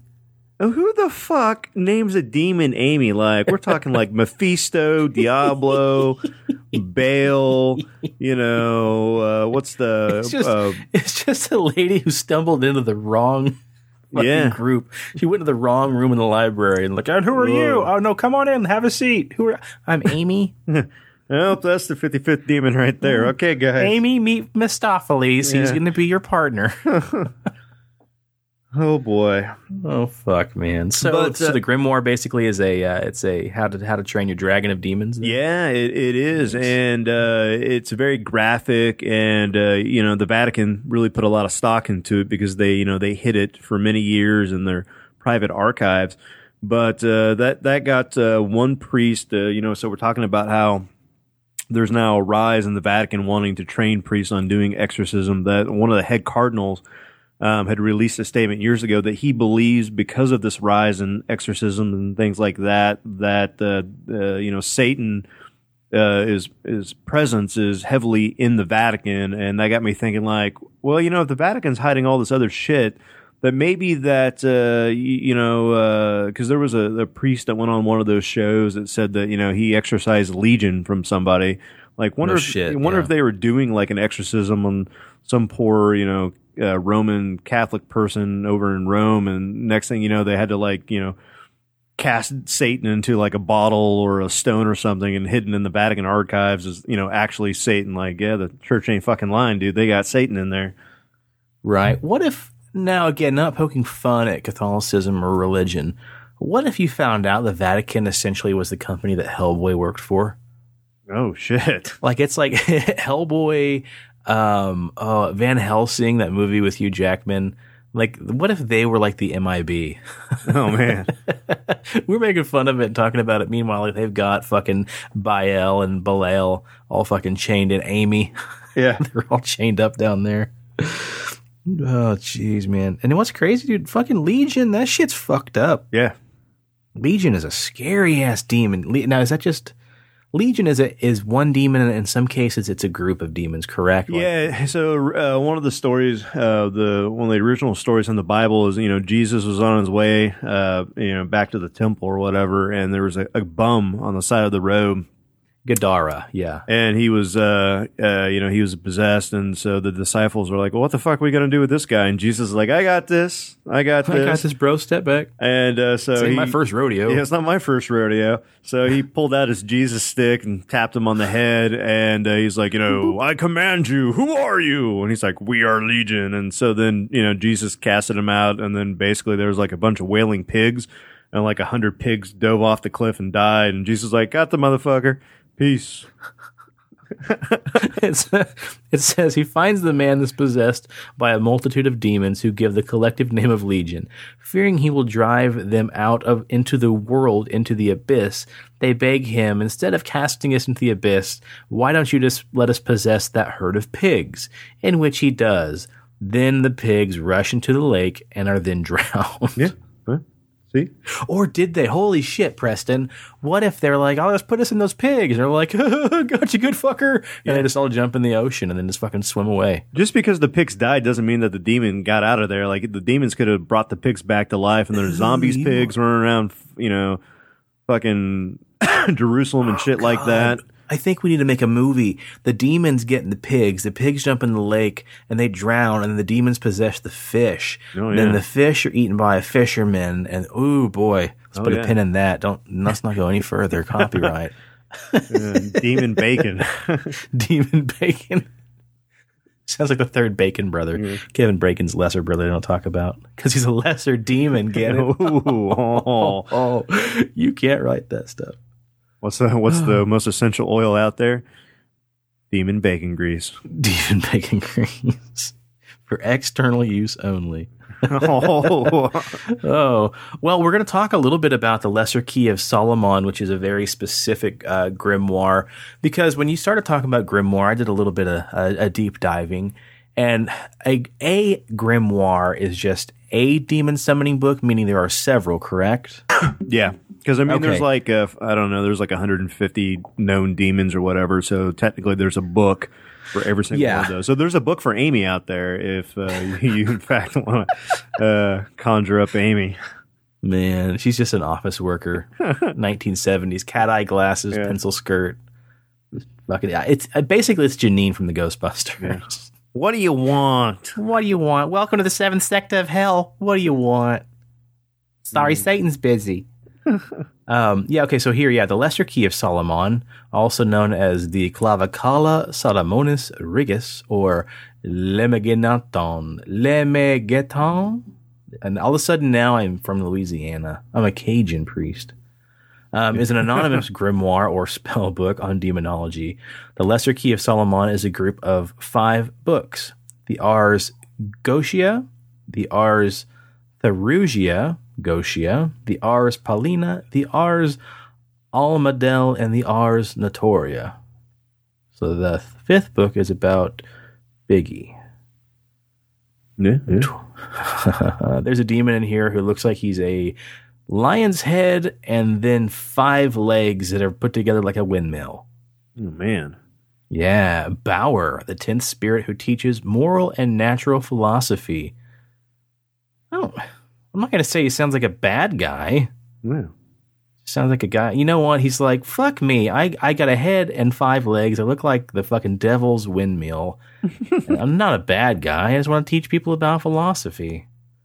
So about the devil. Solomon's an interesting character because, in the Bible and then in the Quran, there's a lot more detailed stories about him in the Quran, but basically, God said, listen, dude, I need you to build this temple. It needs to be it needs to be fucking huge, right? Like, I'm the king, I'm God, big G, like, build it up, son. And Solomon's like, dude, I'm just one man. Like, how the fuck do you expect me to do this?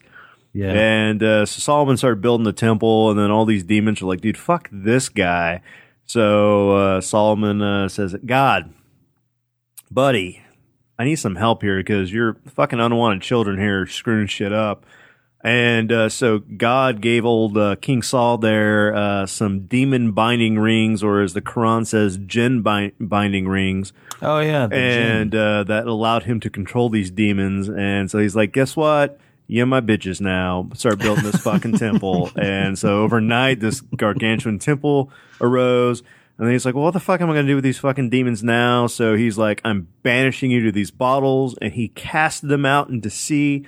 So that is why there is that lore that if you ever see a bottle, like especially if you're over in like Iraq and Iran, if you're on the coast and you see a bottle, do not fucking open it because out's going to pop a demon jinn thing. Really? So, and that's how we got the demons in the bottle or jinn in the bottle. So let me make a shitty joke that's actually a very serious question. Yeah. If a priest can make a vial of holy water, and a priest can, this is not like a shitty joke, actually. It started to be funny, but I'm serious now. If a priest can bless a bottle of holy water or a pensieve full of holy water, a bird bath, whatever, a bathtub for all these, a river for baptisms, maybe Jesus did kill Legion. Because what if Jesus is like, hang on 1 second, and he's like, blah, blah, blah, blah, blah, blessed. And he blessed the fucking lake. Yeah. And then the pigs jumped in and they all died. Same thing as the jinn. They were cast out into the ocean. Maybe can you bless the whole ocean? Yeah, you probably could. Shit, why You not? think so? Yeah. It's going to take a while, but... Yeah, I mean, let's not even try to explain it. Shit, we can still make a good Hollywood B movie out of this. So. Which way do you want to go, Boo? Which direction? I mean, I definitely want the demon pigs. Yeah. That sounds like a good place to start. Oh, devilish swine. Okay, the grimoire. That's the first thing that is supposedly hidden in the Vatican, and that's probably a good place to put a pin in it, right? Because we're already an hour and a half in, and I definitely. So we got the devil and the rock, and we got the grimoire. Yeah. What else are there motherfuckers hiding? Ah, shit, all sorts of stuff. So yeah, well, that's a good place to put a pin in. We want to get into the other dirty secrets and whatnot, but we're going to leave that as tongue twister, a to be continued cliffhanger, and. Yeah, we'll finish the beast off with a listener story Steven dropped off for us here because he had to cut out early, but he definitely wanted us to be able to share this with everybody. And it's fitting, I think, because we talked back on episode 60, right? We had the listener story about the woman and her two friends that went to Zach Bagans' haunted museum in Vegas. And we asked for it, and she delivered it. Steven got the follow-up, what happened afterwards, because she mentioned she came home and she was still feeling like maybe there was an entity or something there with her, right? Right. All right, let's do it. Let me. In my notes, I have a note here that says, Steven, punch it. And then he's supposed to jump in and tell the story. All right. So she says... I just finished listening to episode 60. Hang on, cue the scary music. I just finished listening to episode 60, and I decided to give you guys some relief. Sorry you're not there, Rob. Oh, hi, Rob. Oh. As I stated in my last telling, things haven't been normal since my encounter with the Dybbuk box. What does that mean exactly? Well, here's a list of things that I have experienced since then. Oh, and also, a little more info on the current state of the Dybbuk box. In Zach's museum, the box is enclosed in a glass case.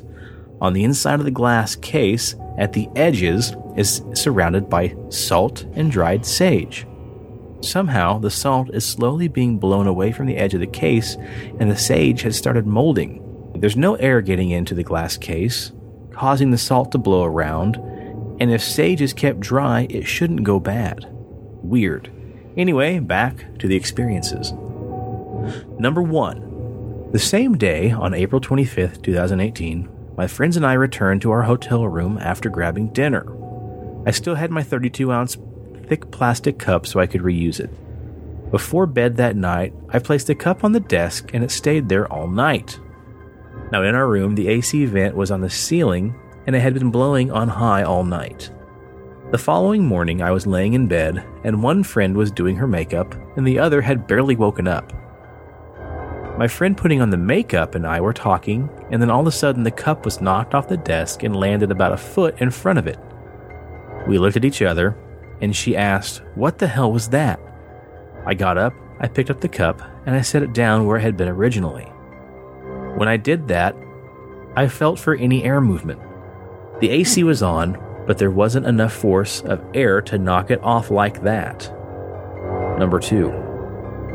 About 2 days after coming home, I was telling my mom about the Dybbuk box, and instead of trying to explain to her what it looks like, I just Googled it. As soon as I was looking at the picture and telling her about my experience, I got lightheaded, and I had a heaviness on my chest. It didn't last long, but it was long enough to remind me the Dybbuk box is no joke. Number 3. I'm not sure how soon after we got back home that this started, but I would say within a week, I was laying in bed, in the dark, about to go to sleep. Suddenly, I felt a presence enter the room. The energy didn't change, it just shifted. I could have sworn someone was in the room with me, but nobody was there. This continued day and night for several days. I finally got fed up because I was losing sleep over it, and went to the local New Age holistic shop where I bought several protection stones to keep in my bedroom. These actually seem to work. Once in a while, I can feel the presence try to enter the room, but it goes away fairly quick. But about 2 weeks ago, I was sitting in the garage, messing around on my phone. I felt the presence enter the garage. Something thumped my car. Then I felt a rush of energy on my right side, and my ear felt like it then had to pop. I haven't felt the presence like that since. Experience number 4. The duplex I live in is a fairly new build. I'd say in the last 10 years or so it was built. I've lived here just over a year now, and I know the sounds of a house when it settles. I can tell when someone is walking around upstairs and when somebody drops something, when the AC or the heater kicks on, or when the house is just settling. I've heard footsteps upstairs when no one is here but me, or me and my son, but he's asleep napping. I've heard thumps on the walls. I've heard things fall, none of which can be explained. Now, I know some of you are probably thinking, well, it's a duplex, so it could just be your neighbors. Negative. My neighbors moved out 2 days after I got back from Vegas, and we haven't gotten new ones yet. So those are just a few experiences I've had since visiting the museum. I hope to get my friends to write in soon so you can hear all the tellings of their experiences. They are equally as good. Now, she notes here, in the middle of typing this, I heard footsteps upstairs and a thump on the wall behind me. I told Steven about it right after it happened. A few minutes later, my energy was completely drained, and I had to stop typing and go lay down for a while. Yes, I believe something attached itself to me, or the shirt I bought from the museum, but so far, nothing malicious has occurred. Ooh, what do you think? Dun, dun, dun. Right? That's good. Yeah, that's awesome. So, I was first going to say, like, just because she was talking about it, if, it was like, no, fuck that, like, I'm going to get you. I'm like, we already would have been screwed, but then I got to thinking, well, as the story progressed, and she's saying, like, maybe something attached itself, and that could be why, as she was starting to type that story or whatever it was, she got all those feelings of dread and whatnot. So. Yeah. Well, and I'm glad that we got the story. We sat on it for a couple episodes because we really just didn't have time. We forgot one episode, and then we were supposed to read it last episode. That didn't happen. But It's great because we were able to read it with this episode, talking about demons and whatnot, because the Dybbuk is a demon, correct? It is, yeah. And it is a demon who attaches itself to things and people. And it's not a fallen angel demon. It is basically what they call like a clingy ghost. Yeah. And so it's somebody, let's say, like you died of a drug overdose and you're going to become a Dybbuk because you can't pass on to the afterlife until you correct your ways. So you have to possess and cling to somebody else who is also an addict so that you can fix their path. And then that karma, cancels each other out. And then they're like, well, fuck it. I mean, you're a bad person and you're a drug addict, but since you helped Dave out, here you go. Here's a free pass. Get out of his body and go on the other side. They're really Dybbuks are clingy ghosts, and Hollywood and other artists and whatnot have kind of took liberties with that term, but that's originally what it was. Oh, very nice. Oh yeah, man. Well, I say we stop her right there. And we'll pick it up next time with the secrets of the Vatican, man. What kind of shit is supposedly hidden down there in their secret MIB base? That's right. Hells yeah. Well, man, what do you want to plug? Well, as always, if you have a beard, want a beard, grow a beard, need a beard, shine that shit up with BigTopsBeardBomb.com and use code parapixel. Save me here. Come on, man. The promo code is PXLPARA. You're right. It is Pixel Para, but it is PXLPARA. You're getting close. I'm getting better. And check out Big Steve's other podcast, Oh Indeed, OHHH Indeed, where him and Brady discuss pop culture, video games, and whatnot. And for all you NASCAR, race car, drag car fans, listen to the podcast that Sean will never listen to. But I love it Sports so much. Car unleashed by our buddy Rich. There you go. Check out Pixelated Sausage by our man Mark. It's his solo cast where he talks about all sorts of good stuff that tingles his undercarriage and gives him great joy. And maybe we'll get lucky one day and Pixelated Radio will come back. I liked those guys when they were all together doing their thing. So maybe we can get the voice of a Polish angel on here and just have him do an episode with us. Yeah, I need to hit up old Mark and see if I can get him on here, man. That'd be a lot of fun. So, well, as you heard earlier, Steve had to jump off early. He sends his condolences. He says, thank you so much. He appreciates all of you, as do we, all of us, very much. Thank you for listening and supporting. And a big shout out to Kerry. He is a brother at one of my lodges, and he listens to the show. Says that it helps him get through his workday. So I'm glad that we can help you out there, brother. And he told us that maybe we should do an episode about Masons and Masonry. So if any of you listeners who are listening, if you ever have a show idea, like, guys, you should tackle this topic, leave us a note on our page or Facebook page, or anytime you see us going live, comment, let us know what you want to hear next, and we'll throw it in the turntable or whatever. Yeah. Put it up on the bulletin board there. Yeah. And as much as I poke fun and harass you about being a Mason, I'm very thankful that a lot of your brothers listen, and I'm glad they find entertainment with it. And I'm very thankful for all of our listeners. But we've got a pretty big reach to the Masons, and that's pretty fantastic. Thank you for putting up with our shenanigans. Right. Man alive. So, hell yeah. Well, after our normal outro, we're going to come back with the old Spoiler Town. That's where we're going to come back after the credits, so to speak, and chat about some stuff. But they will always be something very spoilerific about a movie, primarily. So if you guys haven't watched Hereditary yet, fair warning, stop now, finish the episode out. Do not come back after the outro, because we will spoil the ever-loving shit out of the end of that movie for you. So please, if you have not seen Hereditary, go no further. And with that, I think we covered most of it there. So thank you guys so much for listening, and we will catch you all next time around. Peace. The cast at Pixelated Paranormal would like to thank you for listening to this week's episode. Pixelated Paranormal is here to tell you tales of the fantastical, the strange, the unknown. Tales that will move you a little further down the paranormal highway. If you'd like to share your own listener story, we would love to hear it.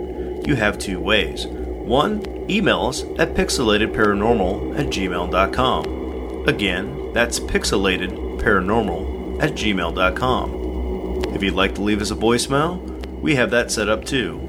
Dial us at 707-523-4263. Again, that's 707-523-4263. We'd really love to hear from you. Again, thanks for listening to this week's episode of Pixelated Paranormal, your guide to the unusual and the strange.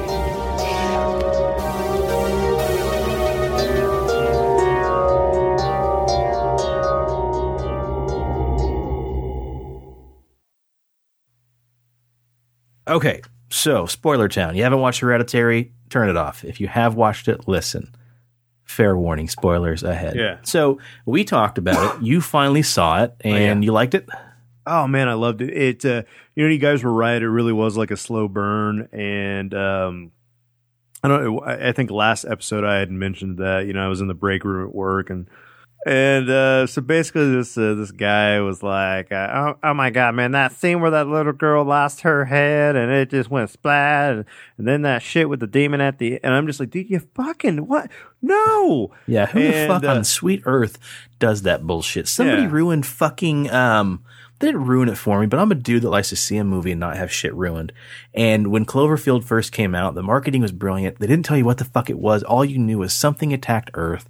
And I told this fucking dipshit, I'm like, hey man, I'm going to go see it tonight. And he's like, oh, my girlfriend and I saw it last night. And I'm like, great. I can't wait to find out what the creature is. Oh, okay. What it is? No, shut the fuck up. I don't want to know. Okay. What I'm going to say is, no, shut the fuck up. I don't want to know. I think it's going to be an alien or a giant robot. Okay. All I'm going to say is it's not a robot. And I'm like, don't fucking say another word. Okay. It's this giant, like 4 fucking story tall alien. And I'm like, you piece of shit.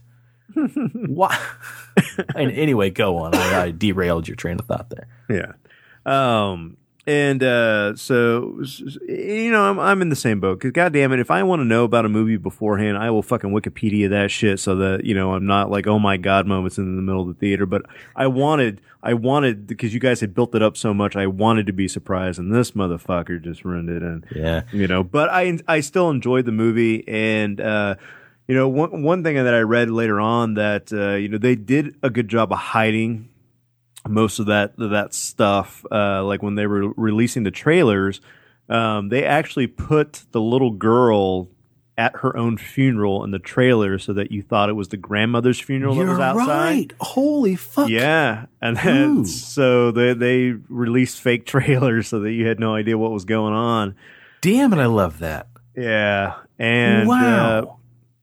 But no, it is a slow burn movie, and so the decapitation scene was pretty intense. And I actually looked away. I'm like, I don't want to see this. And I was actually watching Jeffrey's facial expression, and like her, you know, her hands like went up to her like her mouth, and she's like, oh my God. And I'm just like, oh yeah, there's the payoff right there. And like the whole theater was like silent at that point. And that scene at the end with the mom becoming possessed, and then she's trying to get into the ceiling, and she's just bashing her fucking head like, let me in. I'm like, that just right there. I'm like, oh my God, that's amazing. And the diorama scenes, like so you watch this movie and they go in and out of scenes. They transition through the movie in and out of these dioramas that the mom, that's kind of like her go-to spot. She's an artist. And she's making these art pieces about her pain, about her life. And so you start to wonder, like, by the end of the movie, did any of this shit really happen? Or is this like just like a fucking like mental, you know, movie that played out in the mom's head, and we're just watching it through her, that she's having this fantasy as she's building these dioramas? I don't know. I don't. I want to say demon, but it could have just been, you know, mental hallucinations from the crazy mom. So what I thought was cool about that is exactly what you just said. Did it happen? Didn't it happen? Blah, blah, blah. So one answer, I don't know. Everybody asked what the light was. What's that shiny light that's flying around in the movie? And I took that as being that was the actual spirit of the demon. Yeah. Is that what you got from it? I mean, that's what I got from it. So, and not only the demon, but I also think the grandmother too. And because, you know, when the kid falls out the window, you see the white blue light thing go into him, and then he pops back up like, oh shit, I fell out a window, and then he does that. So that way you know that the Charlie is now in him. Yeah. And but there are some scenes where I'm like, no, maybe that light wasn't her, but the grandmother. But you know that it's basically a spirit. You just don't know whose spirit it is. You want to know who it is? Yeah. It's Payman. What? So I've been looking into it and reading about it and everything else. And maybe I'm late. Maybe you and I are late to the party. But you remember the story as the mom's going through like the fucking books and the scrapbooks, and she finds out basically that they're trying to find a suitable male host for the demon Paimon, right? Which the mom's brother, you know, he committed suicide to get out of it because he's like, you know, my mom's trying to put demons in me and I just don't like it. Yep. So her brother committed suicide, and that was the male host for Paimon. And then they had the next son, you know, the mom's son. What was his name? Fucking Peter. Was it Peter? Yeah, Peter. Yeah. And he is born, but whatever happens, and like the mom talks about how she hated him and everything else, and he was kind of like the black sheep and the outcast. So I take it as he was like a failed attempt at a suitable host. Then they have Charlie, and for whatever reason, Grandma really takes to Charlie, and you see that diorama of like the grandma feeding Charlie, breastfeeding Charlie. And all that creepy shit, and how like the mom resents the grandmother for, you know, basically raising Charlie and all this shit. Well, so Charlie was then the host. She was inhabited by the spirit of Paimon. But Paimon couldn't take to her because she was not a man. She was not a male. So she was just the host. And then after she dies, because she sees the light before she cuts the head off of that pigeon or whatever it was. But she sees the light later, and maybe that's when she gets possessed by it or whatever. I don't remember when she started clicking her tongue, but that's kind of like the visual device they're using. But then whenever Peter, he sees the old lady across the street while he's in class, and he starts to see that light and shit like that in the schoolroom, And then you have that token scene where like his hand goes up in the air and fucking starts twisting around. And he's beating his face on the fucking desk and all that kind of shit.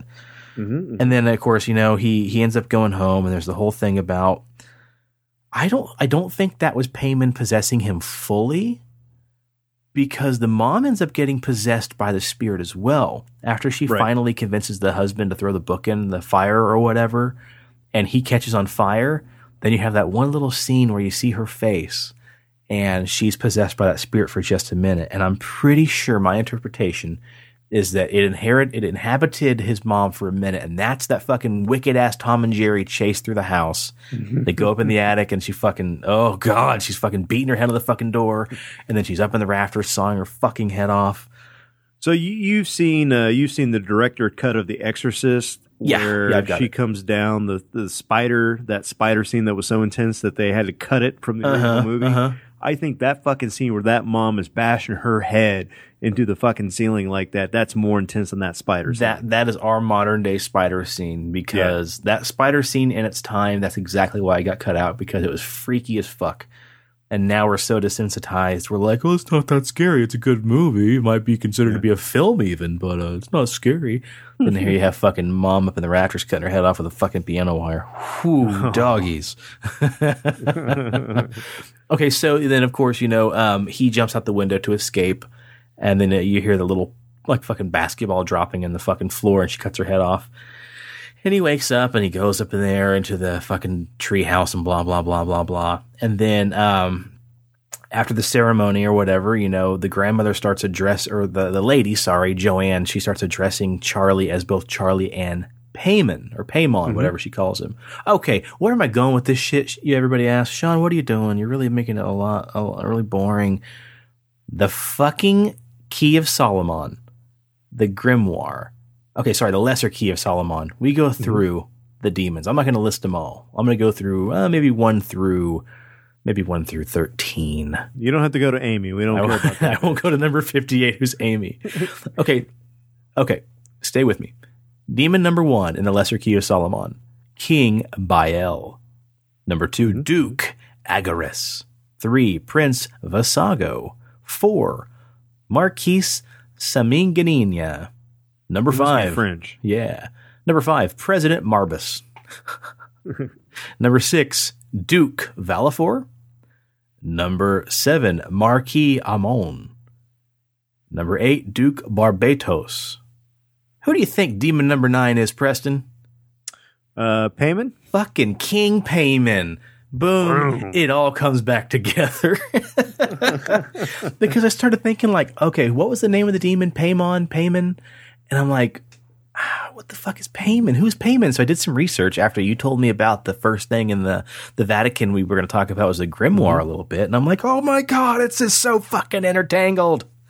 Yeah. And then, the fact that in the movie they had to have that sacrifice for the demon to come forth. And then in the grimoire, I mean, that's the same thing. Like you have to basically sacrifice yourself to bring this demon into the world. So. Yeah, it's crazy, man. Paimon, his appearance himself is a man riding a camel, a bunch of men preceding him playing loud music. He has lots of followers. He has a crown, and that's why that weird like mannequin body with Charlie's decapitated head had the fucking creepy ass crown on it. It's fucking weird, and he's got some secret powers here. And so back to that, if you notice the actress that played Charlie, she actually looks in real life. She actually has a normal face. She looks like a normal 13. Yeah, she's got a very distinct look to her, but nothing. I mean, she's got some distinct. But features. In the movie, they never address like why she's has like twisted features. But Paimon was also considered like a jokester or a trickster of the demon world.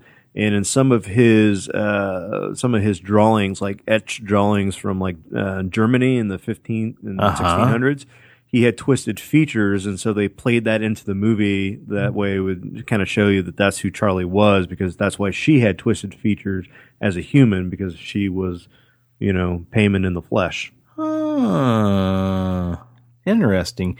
And this is neat too, he was a teacher of the arts. He was a teacher of all things, including the arts and secret things. Mm-hmm. And then as you look down at his other secret powers, he also had the ability to reanimate the dead for several years. And maybe that was her fascination of cutting the bird's head off and just all that weird shit, man. Fucking creepy. But yeah, she just didn't cut him off. She made him into weird little fucking toys like Sid off a Toy Story. No kidding. But that was art. That was the whole thing. Like that whole movie is based around art, and the mom being an artiste, and the little girl picking up what we all thought was just a weird fucking hobby, but instead that was the art that she herself was making. Oh man, when the dad walked into her studio and he's like, "What are you doing?" and he realizes that she just recreated the death scene of the diorama. Yeah, with like a little decapitated head. He's like, "God damn it!" Yeah. I mean, in her argument, it's fucking 2 hours. I'm tongue tied now. In her defense, that's how she grieves. Maybe. Yeah. Everybody grieves a little bit differently. Sometimes you just make dioramas. I don't know. But I thought that was cool, man. This whole time we weren't talking about the grimoire, and then little did you know, it all comes back together and goes right back to Hereditary. Boom. Yeah, there you go. So kind of a shorter spoiler town this time around, but I'm going to call it, man. We're recording now for 2 hours and 3 minutes. I wonder how long this puppy's going to be after edit. It'd probably still be a solid like an hour and 50 minutes, I think. I'm thinking it's going to be at least, I don't know, I'm going to call him, say solid 2 hours, man. You think so? I think so. Who knows? This is the stuff we talk about too after much the to cut. I mean, when I was telling my news story, I was like, I got to cut. Yeah, you cut that out. That's at least. Oh yeah, I try to cut out some of the stumbles there. So sweet, man. All right, well, dude, let's call it, man. Go ahead and stop recording. Thanks so much for listening, guys. We'll catch you again next time around for episode 64.